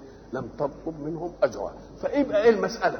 حجة موجودة، برهان موجودة، ما بنطلبش أجر. يبقى بقى المانع هو انهيار السيادات تحت أقدامهم، لأنهم يريدون أن يكونوا سادة وأن يكون الضعفاء عبيدا. يريدون أن يكونوا مسيطرين بجبروتهم على الخلق، والدين سيسوي بين الناس ويجعلهم سواسية، إذ هم يكرهون هذه المسألة. وما تسألهم عليه من أجر. هناك يقول إن أجري، هو في الواقع عايز أجر بس بيعلي الأجر، بدل ما ياخد الأجر من المحدود القدرة على الثمن أو على الأجرة، ياخدها من مين؟ من الله الذي لا تحد قدرته في إعطاء الأجر. فكأن العمل اللي بيعمله ما يمكنش يجزي في الأجر عليه إلا أن يكون عطاء من مين؟ عطاء. ليه؟ لأن العمل الذي يؤديه بمنهج الله من الله، فالأجر الذي يكون عليه يبقى من مين؟ يبقى من الله مش من البشر. وما تسألهم عليه من أجر إن هو إلا ذكر للعالمين. تذكير للغافل، معونة للعاقل، ويبقى دي من ضمن الرحمة. وإلا فكان الأصول إن احنا نسيب الناس كده يشوفوا الكون ده المنظم المهندس، الهندسة البديعة دي اللي فيه كل مقومات الحياة، اللي فيه العجائب الكونية اللي فيه كده، يخليهم يلتفتوا للي خلق. ومع ذلك ذكرناهم. كلمة ذكر يدل على أن الفطرة والذرية في الإنسان كان يجب أن تظل هكذا وواعية، لكن غفلة الأحداث ربنا قدرها، وبعد ذلك جعل لهم جعل لهم ذكر. وكأي من آية في السماوات والأرض يمرون عليها وهم عنها معرضون. إذا سمعت وكأي افهم إن معناها كثير كثير كثير، حاجة كتيرة قوي فوق الحصر. مش هقولها هي ايه لانها فوق الايه. كم مرة اكرمته، يبقى مش عايز اعدد الاكرام ده الاولانية ولا الثانية ولا الثالثة، لانها امرار امرار فوق الحصر. كأي زي كم تمام، العد مظنة الحصر. فالشيء الذي لا تظن انه يحصر تنصرف عن عده. ايعد احد حبات رمال الصحراء؟ ما يعدهاش، انما يعد الفلوس اللي باقيه عنده، لان دي مظنه انها تحصل كذا وكذا.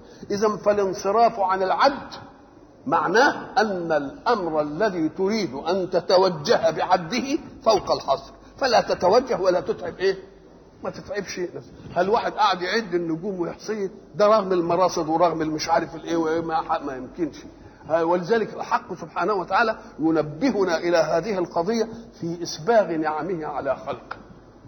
وإن تعدوا نعمة الله لا تحصوها. قال إن تعدوا، مش إذا تعدون، لأن إذا للأمر اللي يتحقق، إنما إن للأمر المشكوك فيه. إن تعدوا يبقى معناها أن هذا أمر مشكوك فيه أن تقبلوا على العدل. وليه مشكوك فيه أن تقبلوا على العدل؟ لأنها مسألة فوق الحصر وما يمكنش يتوهم إننا نحصرها، فنعدها ليه بقى؟ ولذلك شوف الدقة بقى في وإن وتعدوا. والمعدود دائما أن يكون مكررا، بنعد حاجة مكررة. لكن اللي بعدها وإن تعدوا مش نعم الله، لا، وإن تعدوا نعمة الله. الله نعمة واحدة. طب والنعمة واحدة نعدها؟ ده هو قال عليها واحدة. أم قال لك لا، لأن كل نعمة واحدة تستقبلها من الخلق لو استقصيتها لوجدت فيها نعما لا تحصر ولا تعد. يبقى آيات كثيرة في الكون، كأي من آية. احنا قلنا الآية هي الأمر العجيب، الأمر الملفت للنظر، الأمر اللي ما يعديش كده. لا، دي آية. يقول لك ده فلان آية في الحسن، فلان آية في الخلق، فلان آية في العلم. يبقى ما لا يقال هذا إلا لأمر أمر عجيب خرج عن المعتاد والمألوف. طيب وكم من الآيات قلنا زمان إنها بتنقسم 3 أقسام. إما أن تكون آيات كونية، يعني وموجودة في الكون عجائب. هذه الآيات الكونية هي حجة المتأمل في أن يؤمن بالإله الذي أوجدها. ومن آياته الليل والنهار، ومن آياته الشمس والقمر، ومن آياته أنك ترى الأرض خاشعة. الله دي كلها آيات ملفت عجائب، يجب أن تلفتك إلى أن من خلقها لا بد أن تكون له منتهى القدرة ومنتهى الحكمة ومنتهى ومنتهى دي الآيات الكونية اللي بتلفتنا إلى صدق توحيد الله والعقيدة فيه. وفي آيات تانية برضو أمور عجيبة، بس تأتي لتثبت صدق الرسول في البلاغ عن الله، لأن الرسول جاي بشر ويقول لهم أنا رسول من عند الله، نقول له طب بأمارة إيه؟ مش بنقول للواحد أي واحد أنا جاي من عند فلان، تقول له بأمارة إيه؟ لازم الأمارة دي تكون من عند مين؟ من عند اللي بعته، ولا يعرفهاش حد إلا هو. وإلا لو كانت الإمارة معروفة ما تنفعش أمارة، يبقى لازم الأمارة تكون إيه؟ أهدي المعجزة جاية على يد الرسول ليثبت صدق بلاغه عن الله، تبقى دي اسمها إيه؟ المعجزات. وما منعنا أن نرسل بالآيات أي المعجزات التي طلبوها إلا أن كذب بها الأولون وآتينا ثمود الناقة مبصرة إلى آخره. والآيات هي الفواصل التي تشمل جملا من القرآن تحمل أحكاما فيها منهج الله. يبقى الآيات ثلاثة: يا آيات كونية تلفت إلى الحق، يا آيات تثبت صدق الرسول، يا آيات في منهج الإيه؟ إلا. أي الآيات يعرضون عنها؟ يعرضوا عن الأول فلا يؤمنون، ويعرضون عن الآيات بالمعنى الثاني فلا يصدقون الرسول، ويعرضون عن الآيات الثالثة فلا يؤدون الأحكام المطلوبة منها. وكأي من آية، يعني كثير من الآيات نسرها الله في كونه لتلفت إليها عقيدة، أو لتثبت صدق رسول، أو لتبين عنه أي أحكام. هم بيعرضوا عندي وعندي وعندي. وكأي من آية في السماوات والأرض يمرون عليها وهم عنها معرضون. ده فيما يتعلق بالحكم المنهجي الذي إن فعله الإنسان أثيب وإن لم يفعله عوقب. وقال لك برضه في آيات تانية موجودة في الكون لو أنت لم تعرض عنها ودققت النظر فيها لأخذت العبرة الأولى كونية تثبت الوجود، وأخذت عطاء من عطاء الله سر تربيه وتنميه. احنا قلنا ان كل الاكتشافات الحديثة كانت نتيجة ملاحظة ظاهرة في الكون. الظاهرة في الكون اللي هي الآية في الكون. الرجل الذي جلس ليطهو في قدر ثم رأى غطاء القدر يعلو، غطاء القدر بيعلو، أم فكر في هوده ليه؟ ما أعرضش عنه زي كل الناس. وإلا فهل لم يوجد واحد يشوف قدر عماله أبدا، كتير ناس شافوه، بس ده ما أعرضش وقعد ينظر فيها ويلاحظ. طب ودي ليه الغطا بيتفتح كده؟ فبص لقى البخار عمال بيدفعه، أم قال الله، إذا ففي الماء طاقة إذا سخن يصعد منه بخار، وإذا صعد منه بخار طب بيعمل الغطا ليه؟ أم قال لك لأن الحيز بقى ضيق عليه، فكأن المية بالبخار بتتمدد، تعوز مكان واسع قوي، وما دام بتتمدد بالبخار هتطرد قال الله، طب ما احنا نقدر نستعمل دي نقوم بها الماكينات والإطارات والبتاع، فاستعمل البخار. يبقى من ملاحظة ايه؟ من ملاحظة واحدة ما مر عليها بإعراب فأفادتنا وأفادته. وجي عصر البخار كله مبني على ملاحظة ايه؟ ملاحظة بسيطة.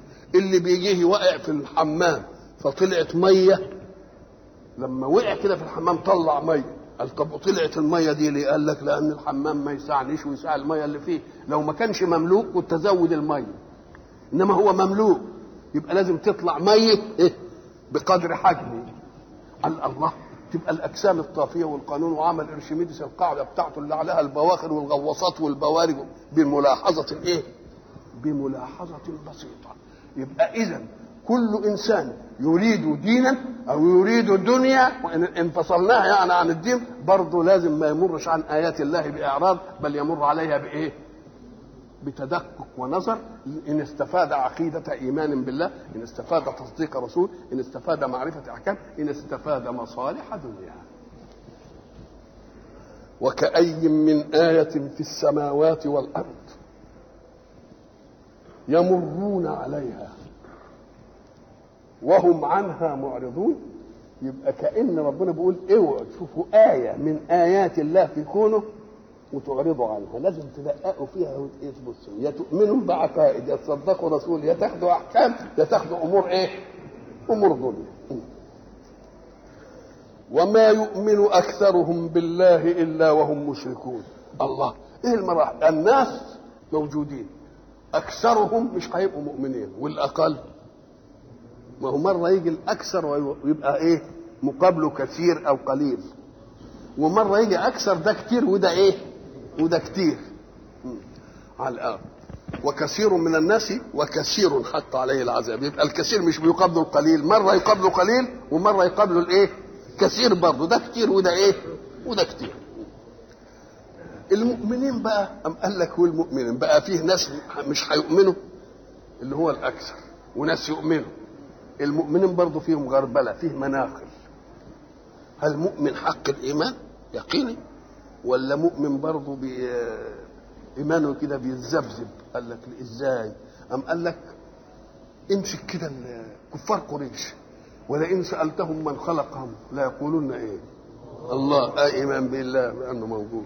ولئن سألتهم من خلق السماوات والأرض برضه هيقول الله. إذن ففيه إيمان بإيه بالله، لكنهم قالوا الملائكة بنات الله، الأصنام شفعاءنا عند الله. يبقى حطوا مع الإيمان إيه مع الإيمان شرك بالله. خلاص اليهود الثاني ده عزير ابن مين؟ ابن الله. الله يبقى وما يؤمن. افرض ما لا دول ولا دول ولا دول ولا دول وناس من المؤمنين العاديين، أم قال لك يخصون قوما أقوياء بالخضوع لهم، لأنهم يعتقدون أن لهم تأثير في النفع وفي الضر، برضه لهم من الإيه من الشرك. يتقرب إليه تقربا لا يسمى في عرف المودة مودة، ولكن زلة مودة، تقرب الذليل برضه. ليه بيتقرب له بذلة؟ ليه؟ لأنه برضه يعتقد أنه يمكن ينفعه ويمكن إيه يضره. نذبح لغير الله. الله كل دي ألوان من الإيه. ولذلك لما تيجي تقول له يا شيخ اعتمد على الله، يقول له برضه عليك عشان تقدر الحكايه دي، ويعرف ان دي اشراك، يعرف ان دي ايه اشراك. يقول لك انا هعمل الشيء الفلاني والشيء الفلاني والباقي على الله. طب والباقي على الله واللي مش باقي على مين؟ عليك. ايه الحكايه دي؟ برضه مسه ايه اشراك. وما يؤمن اكثرهم بالله الا وهم ايه الا وهم. ولذلك لما يجي واحد يقول لك ايه تقول له الله لا يطلب منك قضاء حاجه، وبعدين تقول له ان شاء الله ربنا يقضيها لك، ويقول له برضه وانت برضه تساعدني. ما دام قال وانت دي تبقى شايف. ولذلك ابشر ساعه ما يقول دي قول له ابشرك انها لا تقضى. ولذلك في ايه ثانيه توضحها، الذين امنوا ولم يلبسوا ايمانهم بظلم. ولم يلبسوا ايمانهم بايه؟ يعني يخلط الايمان، هو مؤمن صحيح وبيصلي لله وكل حاجه، انما برضه حاطط فيه ايه شويه ظلم. يعني يعتقد ان احدا يملك له ضرا وان يملك له نفعا، او ان احد يتقرب اليه ليشفع له عند ربه. الى متى سيظلون هكذا؟ اللي ما بيؤمنوش اللي هم الاكثر، واللي بيؤمنوا ويخلطوا ايمانهم بظلم. واحنا قلنا ان الظلم اوله الشرك، ان الشرك لظلم ايه لظلم عظيم. وما يؤمن اكثرهم بالله الا وهم مشركون. ما ايه اللي خلاهم يعملوا كده؟ هل امنوا ان تاتيهم غاشيه العذاب في الدنيا، او امنوا ان يموتوا الان وبعد ذلك تقوم قيامتهم؟ لان من مات قامت قيامته. لان الانسان بيستبطئ القيامه، بيستبطئ عذاب القيامه. يقول له لا ما تستبطئوش، لأنك أنت لا تعرف متى تقوم قيامتك. قد تقوم قيامتك الآن، لأن بمجرد ما تموت انتهى عملك، يبقى قيامتك قامت. يبقى وهذا أمر لا تعرفه ميعاده. يبقى أنت بتأمل إيه؟ أفأمنوا أن تأتيهم، يعني ألم يؤمنوا أو أشركوا وهم يأمنون على أنفسهم مجيء الغاشية. والغاشية هي العقاب الذي يعم، فغشاها ما غش، عقاب يعمهم كده وايه ويغطيهم. افامنوا ان تاتيهم غاشيه من عذاب الله، ده في الدنيا، او تاتيهم الساعه بغته وهم لا يشعرون. يبقى لا امنوا ديا ولا امنوا. فما الذي يبطئهم عن الايمان بالله والاخلاص التوحيدي لله بدون ايه بدون ان يمسه ايه شرك؟ افامنوا ان تاتيهم غاشيه من عذاب الله أو تأتيهم الساعة أي القيامة بغتة. تأتيهم بغتة. احنا زي ما قلنا الساعة ساعة الواحد ما يموت وامتنع عن الايه، ما خدش له عمل، يبقى قامت قيامته. اوعى تفتكر ان المده اللي احنا بنعيشها على ما تقوم القيامه دي على الناس اللي ماتوا قبلنا انها طالت عليهم. ليه؟ لان الزمن لا يطول الا على متتبع احداثه. هل النائم يعرف نام قد ايه؟ ما يعرفش.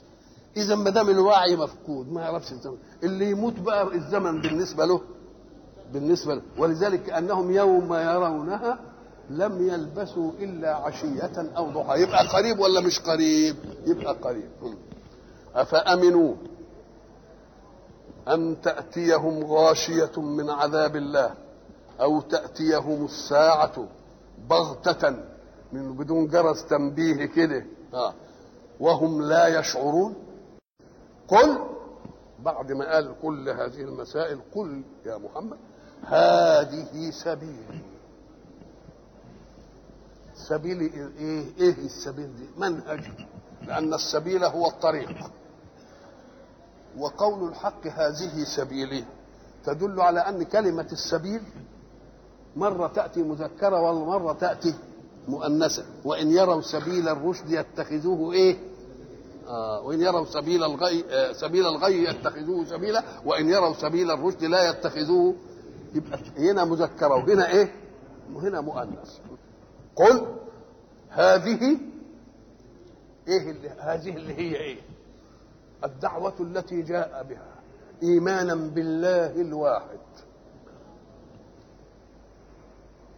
وحرصا على تنفيذ منهج هذا الإله الواحد، لأن الله لا ينتفع بالمنهج الذي يطلبه منك. الله هو الله قبل أن يخلق الخلق، هو الله، ومع خلق الخلق إن آمنوا هو الله وإن كفروا جميعا هو الله. يبقى إذن المسألة التكليفية بالمنهج عائدة إلى من؟ عائدة إليكم أنتم، فمن شاء فليؤمن ومن شاء فليكفر. ولذلك ساعة ربنا يدينا إذا السماء انشقت يقول ايه وهي تنشق على طول. ليه؟ وأذنت لربها. أذنت يعني ايه؟ بس سمعت منه انشقت بس فانشقت. يبقى مجرد ايه؟ مجرد السمع. وأذنت لربها. قل هذه سبيلي أدعو إلى الله. أدعو إلى الله أي بالطريق الموصل إلى الله إيمانا به وتقبلا لمنهجه وطلبا لما عنده من جزاء الآخرة. قل هذه سبيلي أدعو إلى الله على بصيرة. احنا عندنا شيء اسمه بصر ودي للمحسات، بصيرة للمعنويات. الشيء كده اللي تقول والله أنا هجس في نفسي كده بنور الله، يعني كأن البصر الحسي ما يؤديش هذا المعنى، إنما هو شيء. يبقى البصيرة هي يقين، هذا اليقين يصحبه نور، هذا النور يصحبه شيء يقنع النفس البشرية وإن لم تكن الأمور الظاهرة ملجئة إلى الإقناع. إزاي؟ قال لك لأن في أشياء كثيرة جدا لو قستها بواقع الأشياء ما تؤديش. احنا ضربنا مثل لأم موسى وأوحينا إلى أم موسى أن أرضعيه فإذا خفت عليه فألقيه في اليم.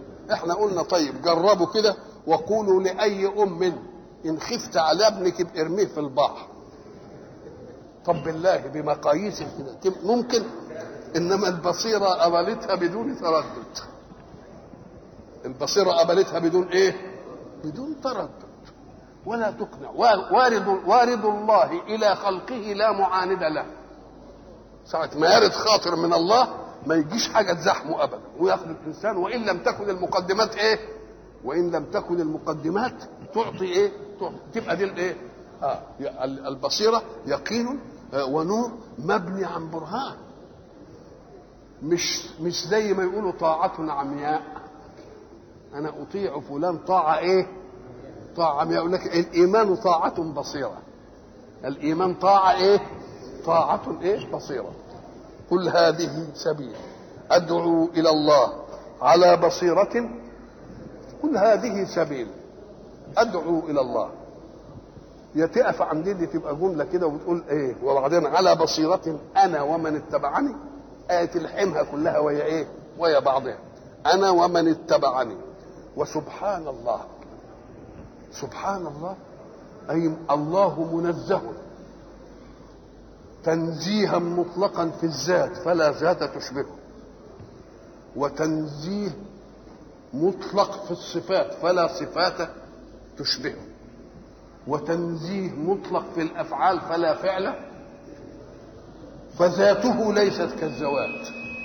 الذات عندك محصورة في القالب المادي اللي منفوخة فيه الروح، ذات ربنا مش كده. كذلك الصفات لله صفات سمع وبصر ومش ما تفهمهاش زيك. ليه؟ قال لك لأنك انت ما دام آمنت بوجوده ووجوده غير وجودك، لأن وجودك وجود إمكان ووجوده وجود واجب، ما دام الوجود ده غير الوجود ده يبقى كل شيء يتعلق به غير الشيء الآخر. فلما له صفات سمع اوعى تقول زي سمع، له بصر اوعى تقول زي ايه؟ زي بصر، له فعل اوعى تقول ده زي فعل. ولذلك احنا لما جينا ضربنا في الإسراء والمعراج قلنا ان الناس الذين كذبوا رسول الله قاسوا الامر على فاعلية رسول الله، ورسول الله ملوش دعوه بالحكايه دي. رسول الله الذي فعل مين؟ الله. هو قال محمد سرى من مكة لبيت المقدس، ولا سبحان الذي أسرى؟ يبقى اللي فعل مين؟ يبقى ما تقيسوش على فعلك وعايز زمان وعايز مكان، لا لا لا لا، ماشي. يبقى كل شيء ذات وصفات وايه وافعال، كل شيء ينسب الى الله قل فيه سبحان الايه؟ سبحان الله. وسبحان الله وما انا من المشركين. طبعا وما ارسلنا من قبلك الا رجالا. الله، ما ارسلنا من قبلك الا رجالا، نقل الى ركب الرسل اللي سبقوه. لانهم قالوا وما منع الناس ان يؤمنوا ايه الا ان قالوا ابعث الله بشرا رسولا. الله، امال كانوا عايزين ايه؟ كانوا عايزين رسول غير البشر. قال طيب هي السبقه دي حصلت لرسول قبل كده بعثنا رسل غير رجال؟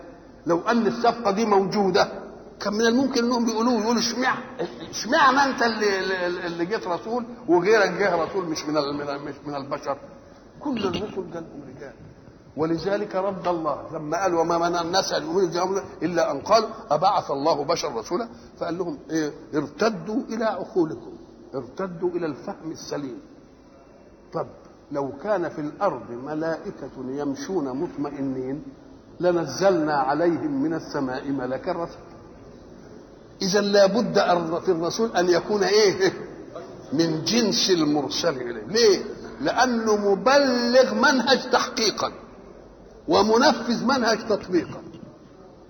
فلو انه ملك وبينفذ المنهج يقول له اصلك ملك يا اخي واحنا هنبقى زيك؟ انت ملك لا يعصون الله ما امرهم ويفعلون ما يؤمرون. يبقى لازم الاسوه تكون ايه؟ تكون في البشر. احنا ضربنا مثل زمان وقلنا اذا رايت اسدا يجول في الغابه ويفترس هذا ويفترس هذا اتحاول ان تكون مثله؟ لا. طب لقيت فارس بيكر كده على الفرس بتاعه وبيضرب بسيفه الاعداء تعمل زيه ولا لا؟ اذا الاسوه في الايه؟ الاسوه في الجنس، انما الاسوه ما تجيش في الجنس. فلو ان الرسول كان ملك هينفع يكون اسوه؟ ما ينفعش يكون ايه؟ يكون اسوه. لو كان في الارض ملائكه يمشون مطمئنين لنزلنا عليهم من السماء ملكا ايه؟ ملكا رسولا. طيب وايضا هب ان الله ارسله ملك، والملك خلق غيبي آمنا به لأن الله قال إنه موجود، إذا فليس محسا لنا. طب ربنا هيبعثه ملك ومش محس لكم، يبقى لازم يصوروا بصورة مين؟ لازم يصوروا بشر. ولو جعلناه ملكا إيه؟ لجعلناه رجلا. وما دام هيجي رجل تبقى الشبهة هي ولا لا؟ أو أن الآية جاءت لتصد على الناس في حروب الردة المتنبئات، زي ما سجاح ادعت النبوة. فمن الأول كده وما أرسلنا من قبلك إيه؟ إلا إيه؟ رجالا. يبقى المرأة ما تجيش إيه؟ ما تجيش رسول. ليه؟ قال لك يا أخي لأن الرسول معناه إنه إيه؟ ملتحم بمين؟ بالعالم. التحام بلاغ والمرأة مطلوب منها الايه؟ الكلمة، تبقى ما تنفعش.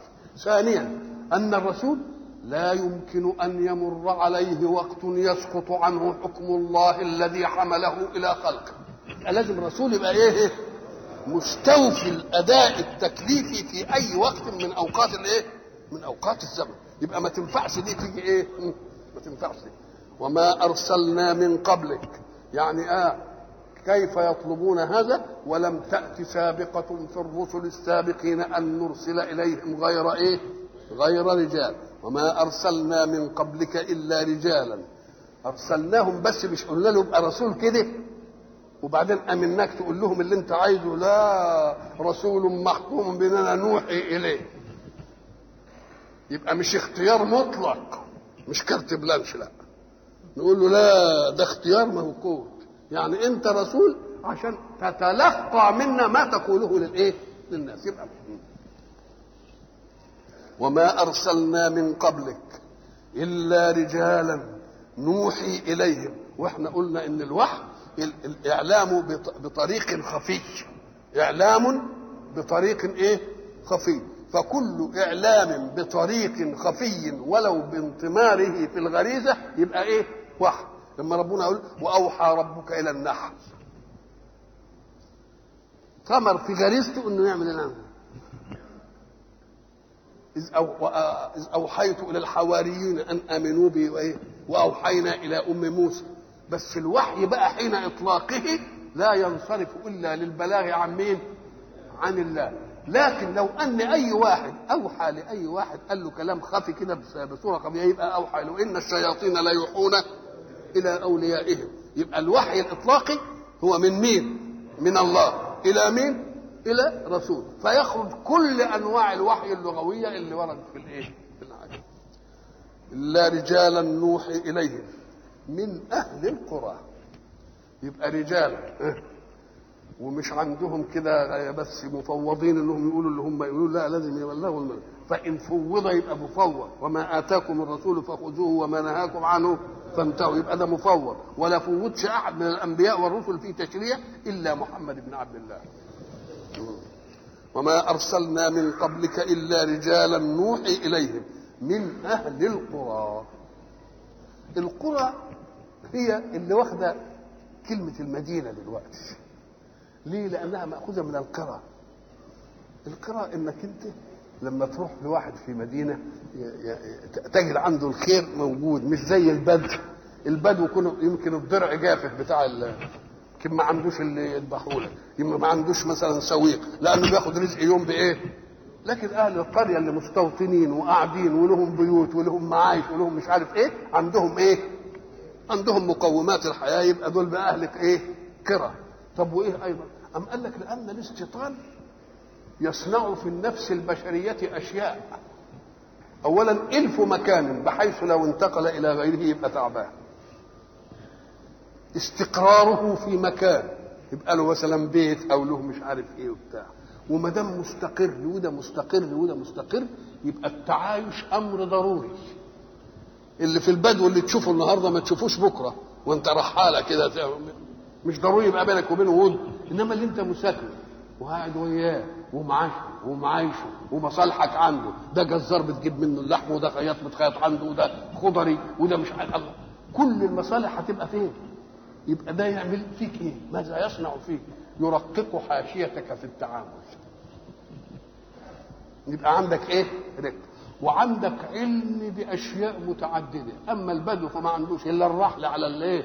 على الجمل ويطلع يطلب الايه؟ مساقط الميه والكلأ والبتاع. يبقى اذا اهل القرى فيهم ايه؟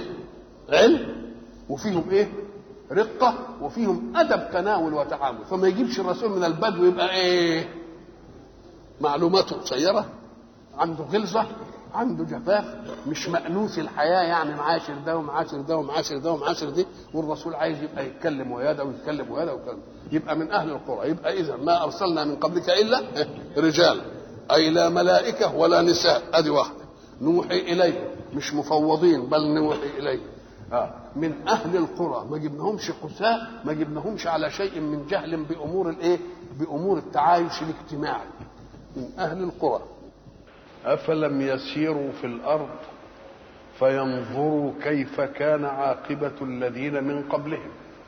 الله يقول إن كانوا مش مؤمنين بآخرة يعودون إليها ولا يعلمون متى يعودون ومش مؤمنين بليه، فليأخذوا الدنيا مقياس وينظروا في رقعة الأرض ويشوفوا المكذبين بالرسل ماذا حدث لهم في الدنيا. يبقى ما بنتكلمش على الآخرة، مش مؤمنين بالآخرة يشوفوا الإيه في الدنيا. أفلم يسيروا في الأرض فينظروا كيف كان عاقبة الذين من قبلهم. لو أنهم ساروا في الأرض ونظروا فيها نظرة اعتبار وشافوا مثلا أهم وإنكم لتمرون عليهم مصبحين وبالليل، قرى كده يقول لك القرى دي إيه دي يا أخوان؟ نحتين من الجبال بيوت وعاملين النحت، فين هم؟ ما لهمش وجود. ما دام ما لهمش وجود يبقى أخذوا ولا ما أخذوش. ومثلا عاد وفرعون نزل أوتاد، ما تشوفوا الناس دي راحت فين؟ الذين طغوا في البلاد فصب عليهم ربك صوت عذاب. يبقى إن لم تكن تخف الآخرة فخف ما ينالك من إيه؟ من عذاب الإيه؟ من عذاب الدنيا. أفلم يسيروا في الأرض. إحنا قلنا زمان السير اللي معروف كده نسير على الأرض، ولكن دي من لفتات الكونيات في القرآن. ما كناش نعرف زمان إن الأرض حواليها غلاف جوي، والغلاف الجوي ده هو اللي بيدينا الأكسجين وبيدينا النفس.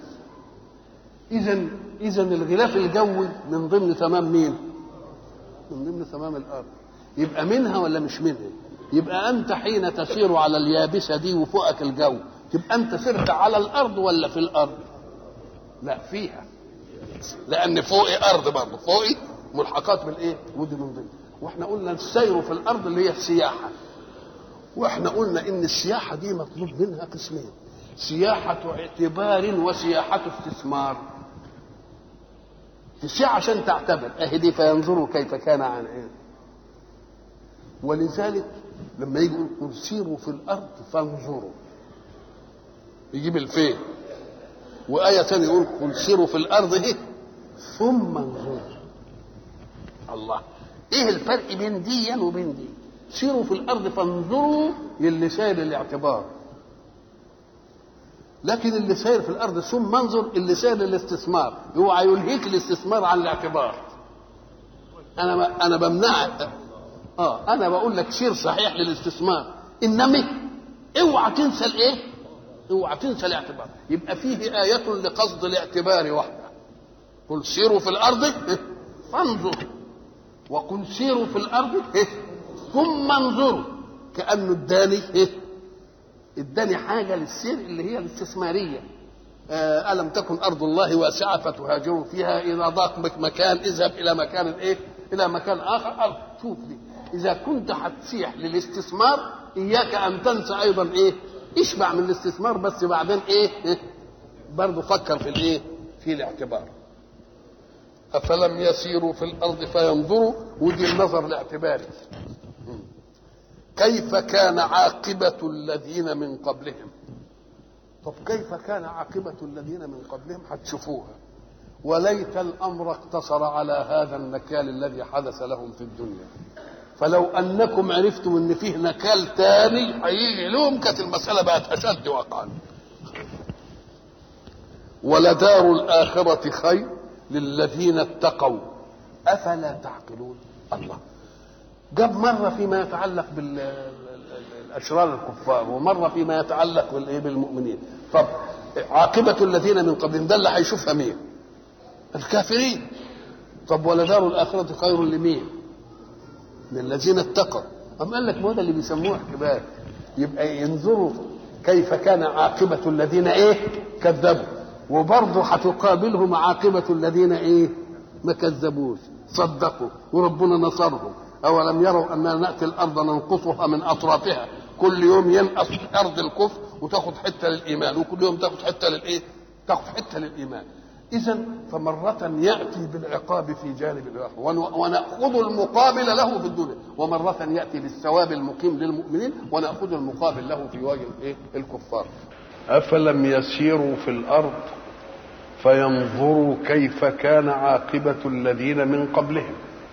ولدار الآخرة خير للذين اتقوا أفلا تعقلون. ففي ناحية المجرمين تكلم عن عذاب الدنيا،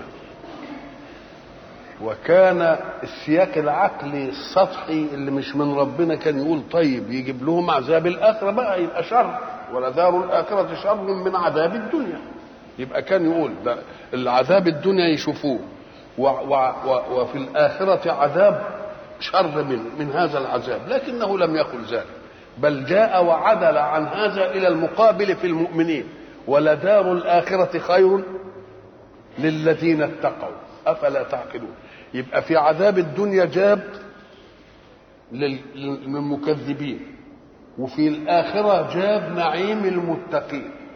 أم قال لك لأن إذا جاء في الدنيا بالعذاب للكافرين ثم جاء في الآخرة بالثواب للمتقين، أخذ من هذا المقابل إن غير المتقي هيبقى له كتاب، ويؤخذ من الأول إن النصر ما يبقاش هيشوف المنتصرين، يبقى ما حذف من هنا ما يدل عليه هنا، ومن هنا ما يدل عليه إيه هنا، عشان تعرفوا كيف يحبك النظم الإيه القرآن. حتى إذا استيأس الرسل، حتى إذا استيأس الرسل، كلمة حتى دي تدل على إن في غاية، وما دام في غاية يبقى لازم فيه بداية. أسير حتى كذا، يبقى فيه بداية وصلت إلى مين؟ وزي ما يقولوا أكلت السمكة حتى إيه رأسه، الله، يبقى فيه بداية ولا لا؟ يبقى هنا حتى إذا استيأس الرسل، أين البداية؟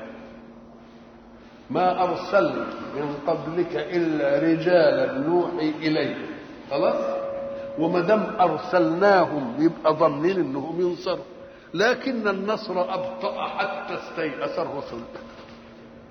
لكن النصر إيه؟ أبطأ. الإبطاء ده له مقصودية الابتلاء. ليه؟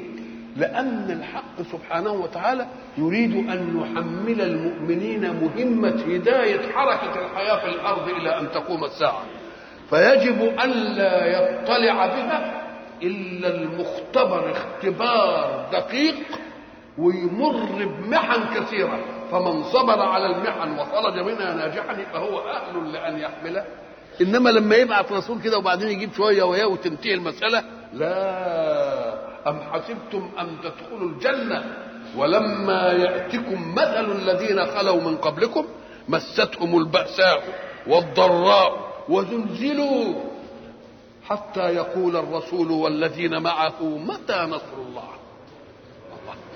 يبقى لازم يوجد اختبار يمحص. واحنا عندنا في عرف حركة الحياة عند البشر إذا أهلنا واحدا لمهمة أعلى بنعمل له إيه؟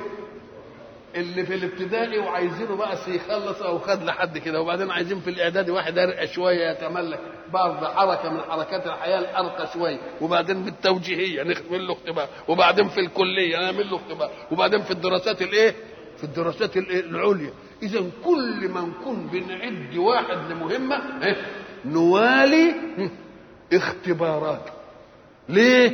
حتى لا يذهب الى الموقع إلا من أثبت جدرته في أنه كفء لأن يتحمل إيه؟ القيادة فيما بعد. يبقى المسألة كده كان ربنا يبعث رسول وينصره على طول وتنتهي المسألة. يقول له لا، لازم نمحصه عشان ما يبقاش إلا مين؟ ما يبقاش إلا المخلص اللي ممكن تمام اليقين بأن ما يفوته من الدنيا خير منه عند الله في الآخرة، ويسعى إليها كده ركبا. حتى إذا استيأس الرسل، وهل معقول ان الرسل يستيئسوا وظنوا انهم قد كذبوا؟ طب اولا استيأس يعني ايه؟ فيه فرق بين استيأس وبين يأس.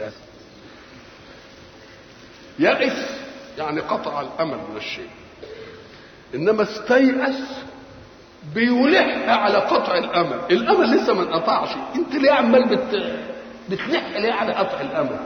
يبقى فيه فرق بين ايه؟ يأس دي قطع الايه؟ الامل.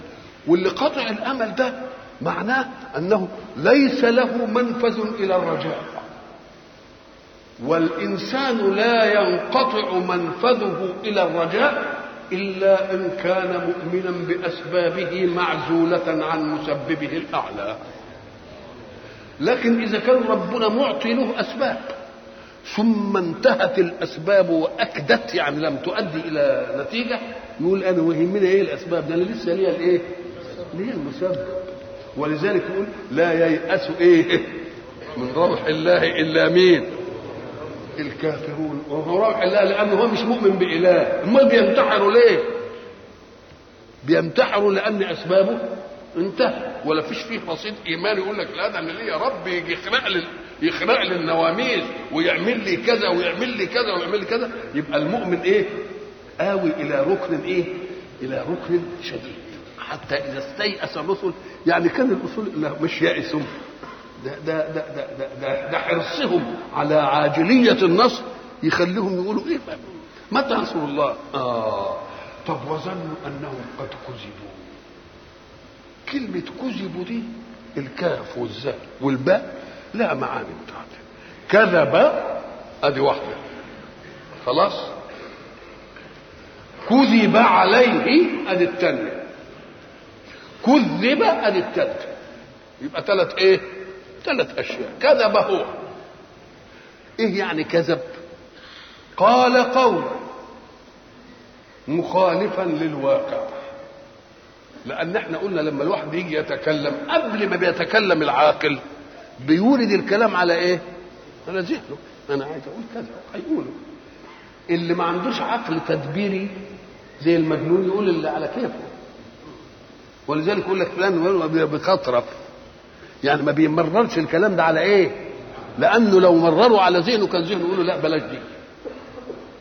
خلاص يبقى كم فيه نسبة ذهنية قبل ما يتكلم وبعدين يتكلم بها، تبقى نسبة ايه؟ كلامية. فيه واقع بقى في الخارج عنه. هل الخارج مطابق لما قال ولا مش مطابق؟ فإن كان مطابقا لنسبته الكلامية اللي نشأ عن النسبة الذهنية يبقى ايه؟ صادق. وما كانش مطابق يبقى كذاب. يبقى الكذب هو ايه بقى؟ ألا تطابق النسبة الكلامية النسبة الايه؟ الواقعية الخارجية. تقول ايه؟ محمد مجتهد، ده واقع ولا مش واقع؟ فإن كان واقع تبقى صادق، وما كانش مجتهد وانت بتضللني يبقى كذب. يبقى الكذب هو ايه؟ أن تتطابق النسبة الكلامية مع الواقع.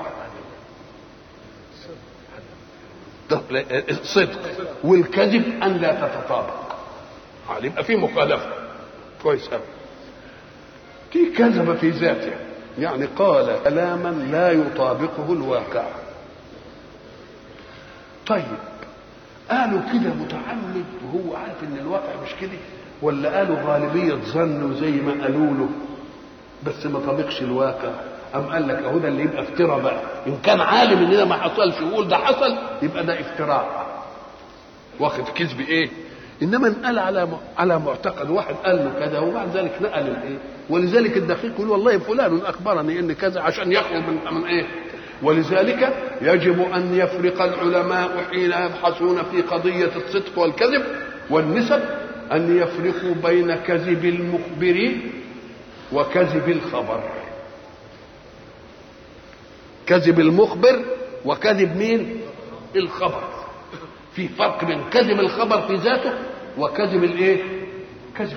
كذب المخبر. المخبر اخبر على ما اعتقد، هو يبقى ايه؟ يبقى الخبر كاذب، انما المخبر مش كاذب. ولذلك بنسميه مفتري، ما افتراش. فاذا كان الذي يكذب على واحد يكذب من الغير، كذب، نقول له لا انت كذاب في دي. يبقى كذب تيجي من مين؟ من المقابل لمين؟ للي كذب.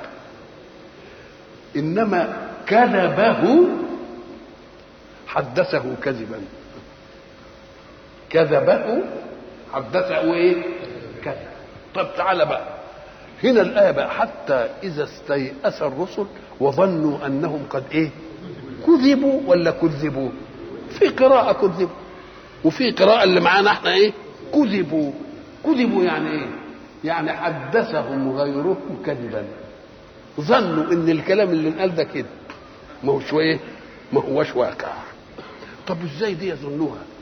من الذي ازاي؟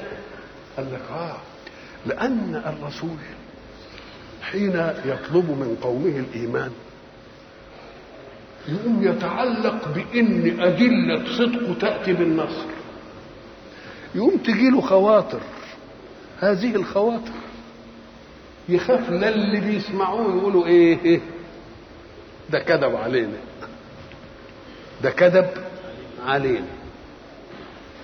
يقوم يقول متى نصر الله، مش علشان هو مش واثق من النصر، بل خايف لا اللي مقابلين يقولوا ايه ده هو كذب علينا. ليه؟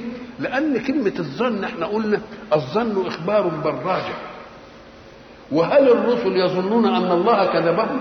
نقول لا، انما كذبتهم انفسهم هم، لانهم ظنوا ان النصر بسرعه. يبقى ساعه ما قالوا ده النصر هيجي بسرعه هم اللي اللي ما حققوش المساله وخدوا البطء، ده دليل على ان ما فيش نصر، او انهم خافوا على الغير انه انه يكذبوا، وظنوا انهم كذبوا يعني حدثوا بالنصر كذبا. اما ان يكون من القوم ان الرسل حدثوهم بالنصر كذبا، واما ان يكون الرسل فهموا ان النصر يجي عاجل على طول كده. نقول له لا، اي نفسك كذبتك في دي، لان النصر لابد ان ياخذ حدوده، لان الله لا يعجل بعجله العباد حتى تبلغ الامور ما اراد. حتى اذا استيأس الرسل وظنوا انهم قد كذبوا جاءهم نصرنا. وشوف بقى النصر لما يجي بعد الزلزله الشديده دي يبقى موقعه أم قال لك ده هيبقى موقعه موقعين. موقع الماء من ذي الغله الصادي، هب انك جالك كوبايه ميه وانت مش عطشان، موقع الماء منك يعني مش، انما يجي لك بعد ما تتحرك عطش كده وتقعد مش عارف يا سلام بتاعت ما تيجي كوبايه. كذلك النصر اذا ابطأ على المؤمنين يبقى لما يجي النصر يبقى له كموقع الماء من ذي الغلة الصادي. وايضا فان ابطاء النصر يعطي غرورا للكافرين، والغرور يجعلهم يثمدوا قوي، وبعدين يجي النصر تبقى المسألة شديدة بالنسبة لهم ولا لا؟ يبقى إذا في تضعيف الفرحة بالنصر وتضعيف الغم على مين؟ على الكافرين. حتى إذا استيأس الرسل وظنوا أنهم قد كذبوا من كذبهم؟ نفسهم كانوا عايزين نصر عاجل، توهموا ان النصر يبقى عاجل، او كذبوا من مين؟ من الجماعه التانيين دول، وقالوا الجماعه دول كذبوا علينا. فنجي من نشاء، ما هو جاءهم نصرنا. نعم. وظنوا انهم قد كذبوا جاءهم نصرنا فنجي من نشاء. ما دام النصر يجي يبقى لابد ان توجد هزيمه في المقابل، يبقى نجي من نشاء فانتصر. وبعدين لا يرد بأسنا عن لا يرد بأسنا. طب ده الهزيمة فيها بأس، قال لك لا، ده لسه في بأس لسه في بأس تاني. حتى إذا استيأس الرسل وظنوا أنهم قد كذبوا جاءهم نصرنا فنجي من نشاء ولا يرد بأسنا عن القوم المجرمين. لقد كان في قصصهم عبرة. في قصصهم السورة موجودة لقصة يوسف، أي إن أردت يوسف وإخوته يبقى في قصصهم، أو المهم قضية في كل قصص الأنبياء. وكلا نقص عليك من أنباء الرسل ما نثبت به فؤادك.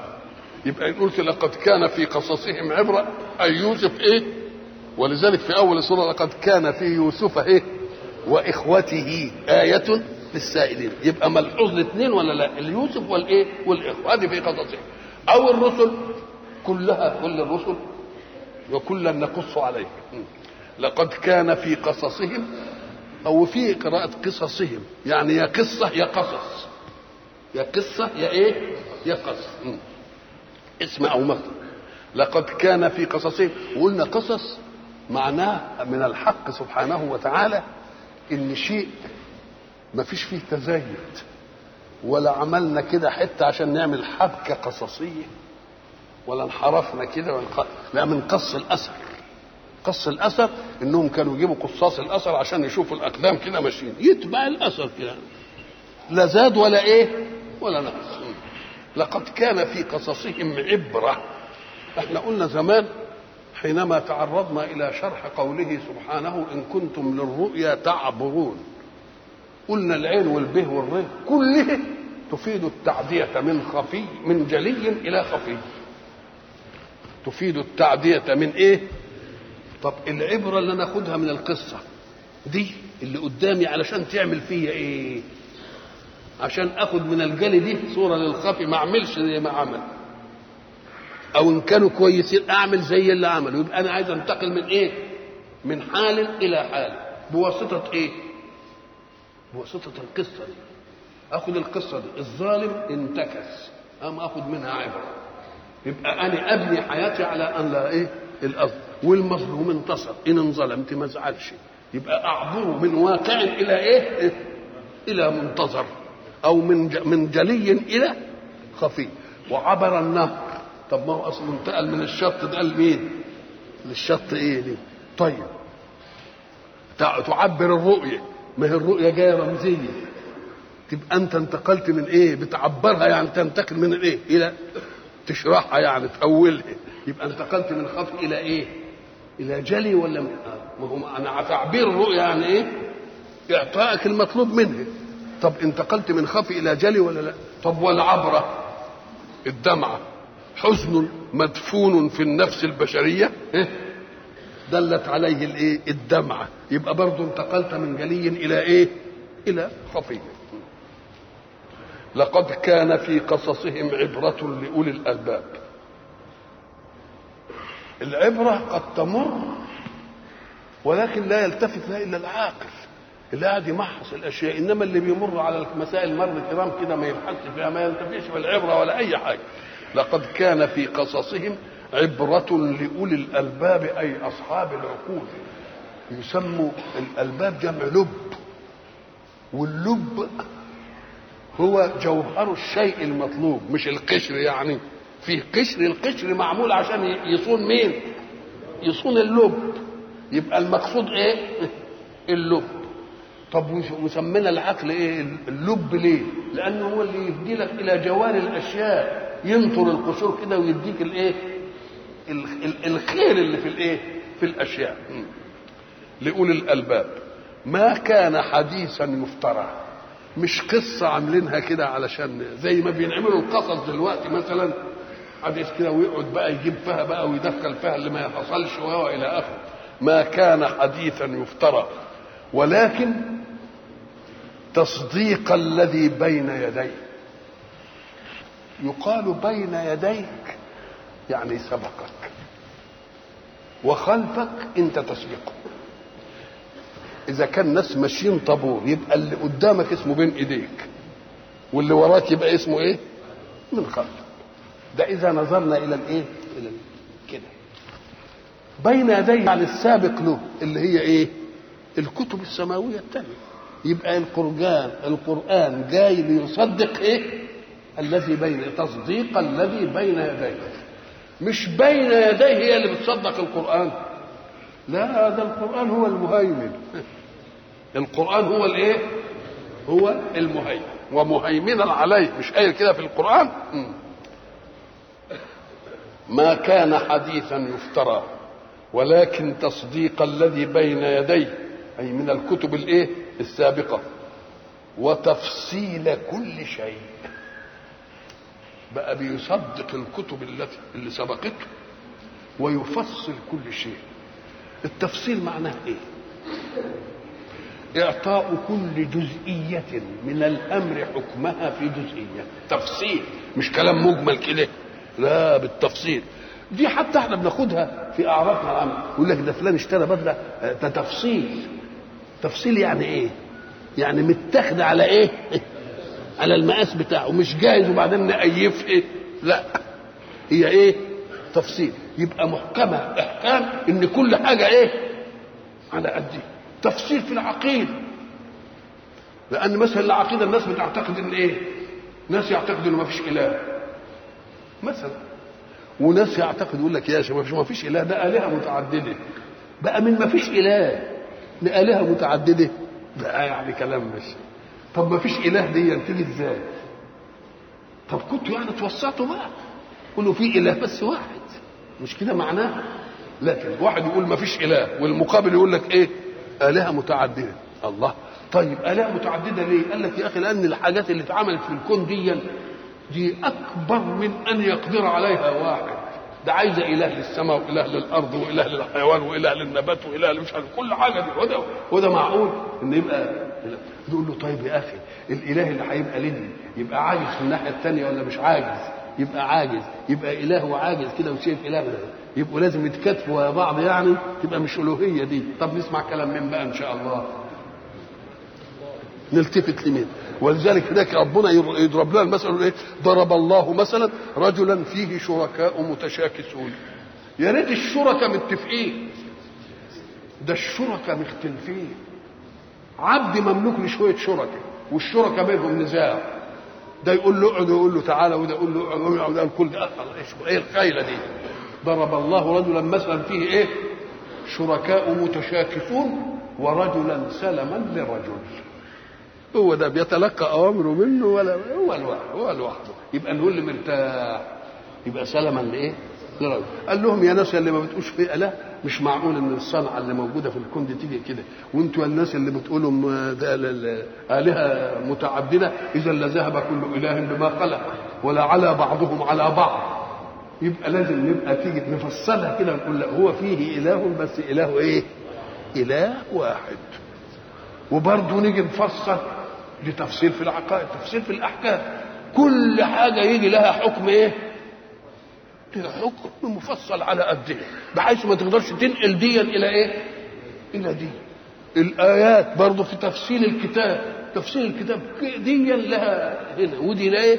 لا هنا. لما تيجي تمسك مثلا الايات المتشابهه في القران، تقوم تيجي تقول الله ما هي دي ما هي ايه واحده، اشمعنى دي كده واشمعنى ده اصلها تفصيل، هي مش آية عامة كده واخدة. يقول لك مثلا إيه؟ كيف يكون الحق سارعوا إلى مغفرة، سارعوا إلى إيه؟ مغفرة. وبعدين يقول يسارعون مش إلى الخيرات، يسارعون في الخيرات. مرة يقول إلى ومرة يقول إيه في. يقول ده أصلها تفصيل، هي مش آية كده واحدة كده، ده جاء تفصيل. دي ما يناسبهاش إلا إلى، ودي ما يناسبهاش إلا إيه؟ إلا فيه. ليه؟ لأن يقول لك سارعوا إلى مغفرة، أنتم خارج المغفرة الآن، والمغفرة هتيجي بعدين، تبقى سارع إليها ولا لا؟ تبقى الغاية لسه. لكن سارع في الخير، أنت دلوقتي في الخير برضه انتقل إلى إيه؟ إلى خير. يبقى يسارع في الخير، يبقى دل على أنه في خير ونطلب منه أن يزيد في الخير. لكن سارع إلى كذا، يبقى أنت ما عندكش ديا، بس تسارع إيه؟ تسارع ايه؟ تسارع اليه. كل واحد ان ذلك من عزم الامور، ان ذلك لا من عزم الامور. تقول له ما مش جاهزه، دي برضه تفصيل، دي تناسب دي ودي تناسب ايه دي، لان دي وردت في المصائب لها غريم، ودي وردت في المصائب لا غريم فيها. افرض انني مرضت، من غريمي في مرضي؟ مفيش حد غريم. خلاص، ما دام مفيش غريم يبقى مفيش خصومه، مفيش لدد، تبقى الصبر مش عايز عزيمه قوي بقى. لكن لما يكون لي غريم، واحد ضربني، واحد قتل ابني، واحد عمل فيا، هيبقى لي غريم قدام ولا لا؟ بيوهج فيا الشر ولا لا؟ يبقى دي عايز ايه؟ تبقى دي اللي عايزه تتاكد. ولذلك يقول لك ولمن صبر وغفر، كأن لي غريم، ان ذلك لمن عزم الامور. انما ديك اصبر على ما اصابك، ان ذلك من عزم الايه؟ من عزم. ما اكدهاش. ليه ما اكدهاش؟ لان اصل دي ماليش فيها غريم، انما دي اللي فيها غريم عمال يلح على كل ما اشوفه يهيج فيها الشر. يقول لك لا من عزم الايه؟ الامور. يبقى كل حاجه ايه؟ تفسير الكتاب، كتاب مفصلت اياته، يعني كل حاجه لها ايه؟ زي ما قلنا زمان، لا تقتلوا اولادكم من املاق، ولا تقتلوا اولادكم خشيه املاق. وهو لك نحن نرزقهم واياكم، والثانيه نحن نرزقكم. واحد سطح يقول لك مره يقول لي كده، ومره نرزقكم واياهم ونرزقهم واياكم. نقول له ما هي تفصيل، اصلها جايه تفصيل. ليه؟ لان صدر الايه مختلف. لا تقتلوا اولادكم من املاق، يعني فكأن الفقر موجود. طب واذا كان الفقر موجود، يبقى الانسان يشتغل برزقه قبل ما يشتغل برزق ابنه، مش كده ولا لا؟ فلما يقول ما دام الفقر موجود ولا تقتلوا اولادكم من املاق، يبقى نحن نرزقكم، لان شغلك برزقك قبل شغلك برزق مين؟ اللي يجي لك. لكن اذا خشيت املاق، خايف لا تفتقر، يبقى انت ما انتش فقير دلوقتي، يبقى انت خايف من بقى؟ على نفسك ولا على الطارئ؟ قال لك نحن نرزقكم عمر واياكم. يبقى تفصيل ولا لا؟ وتفصيل كل شيء، كل شيء تحتاجون اليه في امر دنياكم واخرتكم. الشيء اللي فيه يمكن تفصيل كل شيء، الشيء اللي مش عندك. ولذلك ايه؟ واوتيت من كل شيء، بقى هي بالقيس ملكه سبع اوتيت من كل شيء في الدنيا، لا، اوتيت من كل شيء يمكن ان يكون لها. اوتيت من كل شيء يمكن ان يكون ايه؟ يمكن ان يكون لها. ولكن تصديق الذي بين يديه وتفصيل كل شيء. تفصيل كل شيء قال لك كل حاجه، زي ما قلنا زمان لما سالوا قال له طب انت بتقول ان القران ما فرطنا في الكتاب من شيء، قول لي الكيلة الدقيق فيها كم رغيف؟ لازم الرغيف ده كان متفق عليه مفهوم، يعني قد كده ولا؟ فجاب خباز وساله، قال له يا اخويا الكيلة دي بتعملوا منها كم رغيف؟ اي من المعروف لنا دي. قال له كذا. قال له انت بتقول في القران؟ قال ايوه، هو في القرآن قال فاسألوا أهل الذكر إن كنتم لا تعلمون، أحال كلا على أهل الذكر فيه، يبقى خلاص اداني كل حاجة. نعم. وتفصيل كل شيء وهدى ورحمة لقوم يؤمنون. الهدى معناه الطريق المؤدي إلى الخير. الطريق المؤدي إلى الخير دي هينقسم قسمين. هب أن ناس كانوا بيعملوا شر، يبقى نرجع عنه، نبقى نشفيهم من هذا. ورحمة ما نخليهمش يقعوا في المرض. يبقى إذا فيه ملحظين، فيه دي المنهج القرآني، يجي وقائي ويجي علاجي. علاجي لمن وقع في المعصية، ووقائي لمن لا يقع، نقول له ما تقعش. يبقى الرحمة وننزله من القرآن ما هو ايه؟ شفاء لمين؟ للمريض اللي عنده ذنوب يقول له اعمل كذا وارجع عن الحكايه دي. طب واللي ما عندوش؟ رحمه في ان لا يقع في ايه؟ ان لا يقع في مرض. وهدى ورحمه لمين؟ لقوم يؤمنون بالاله الواحد الذي خلقك وصنعك ووضع لك قانون صيانتك. يبقى منطقي انك انت تسمع كلامه ولا لا؟ ده اي واحد بيصنع صنعه بشوفه الكتالوج اللي هو عامله، كذلك الصنعه اللي صنعها ربنا هو الانسان، الكتالوج اللي عامله هو المنهج. يبقى كل شيء نرده لمين؟ للمنهج الله. فان كنت مؤمنا بالله فخذ الهدى وخذ الايه؟ وخذ الرحمه. نسال الله ان نعطى هذا كله.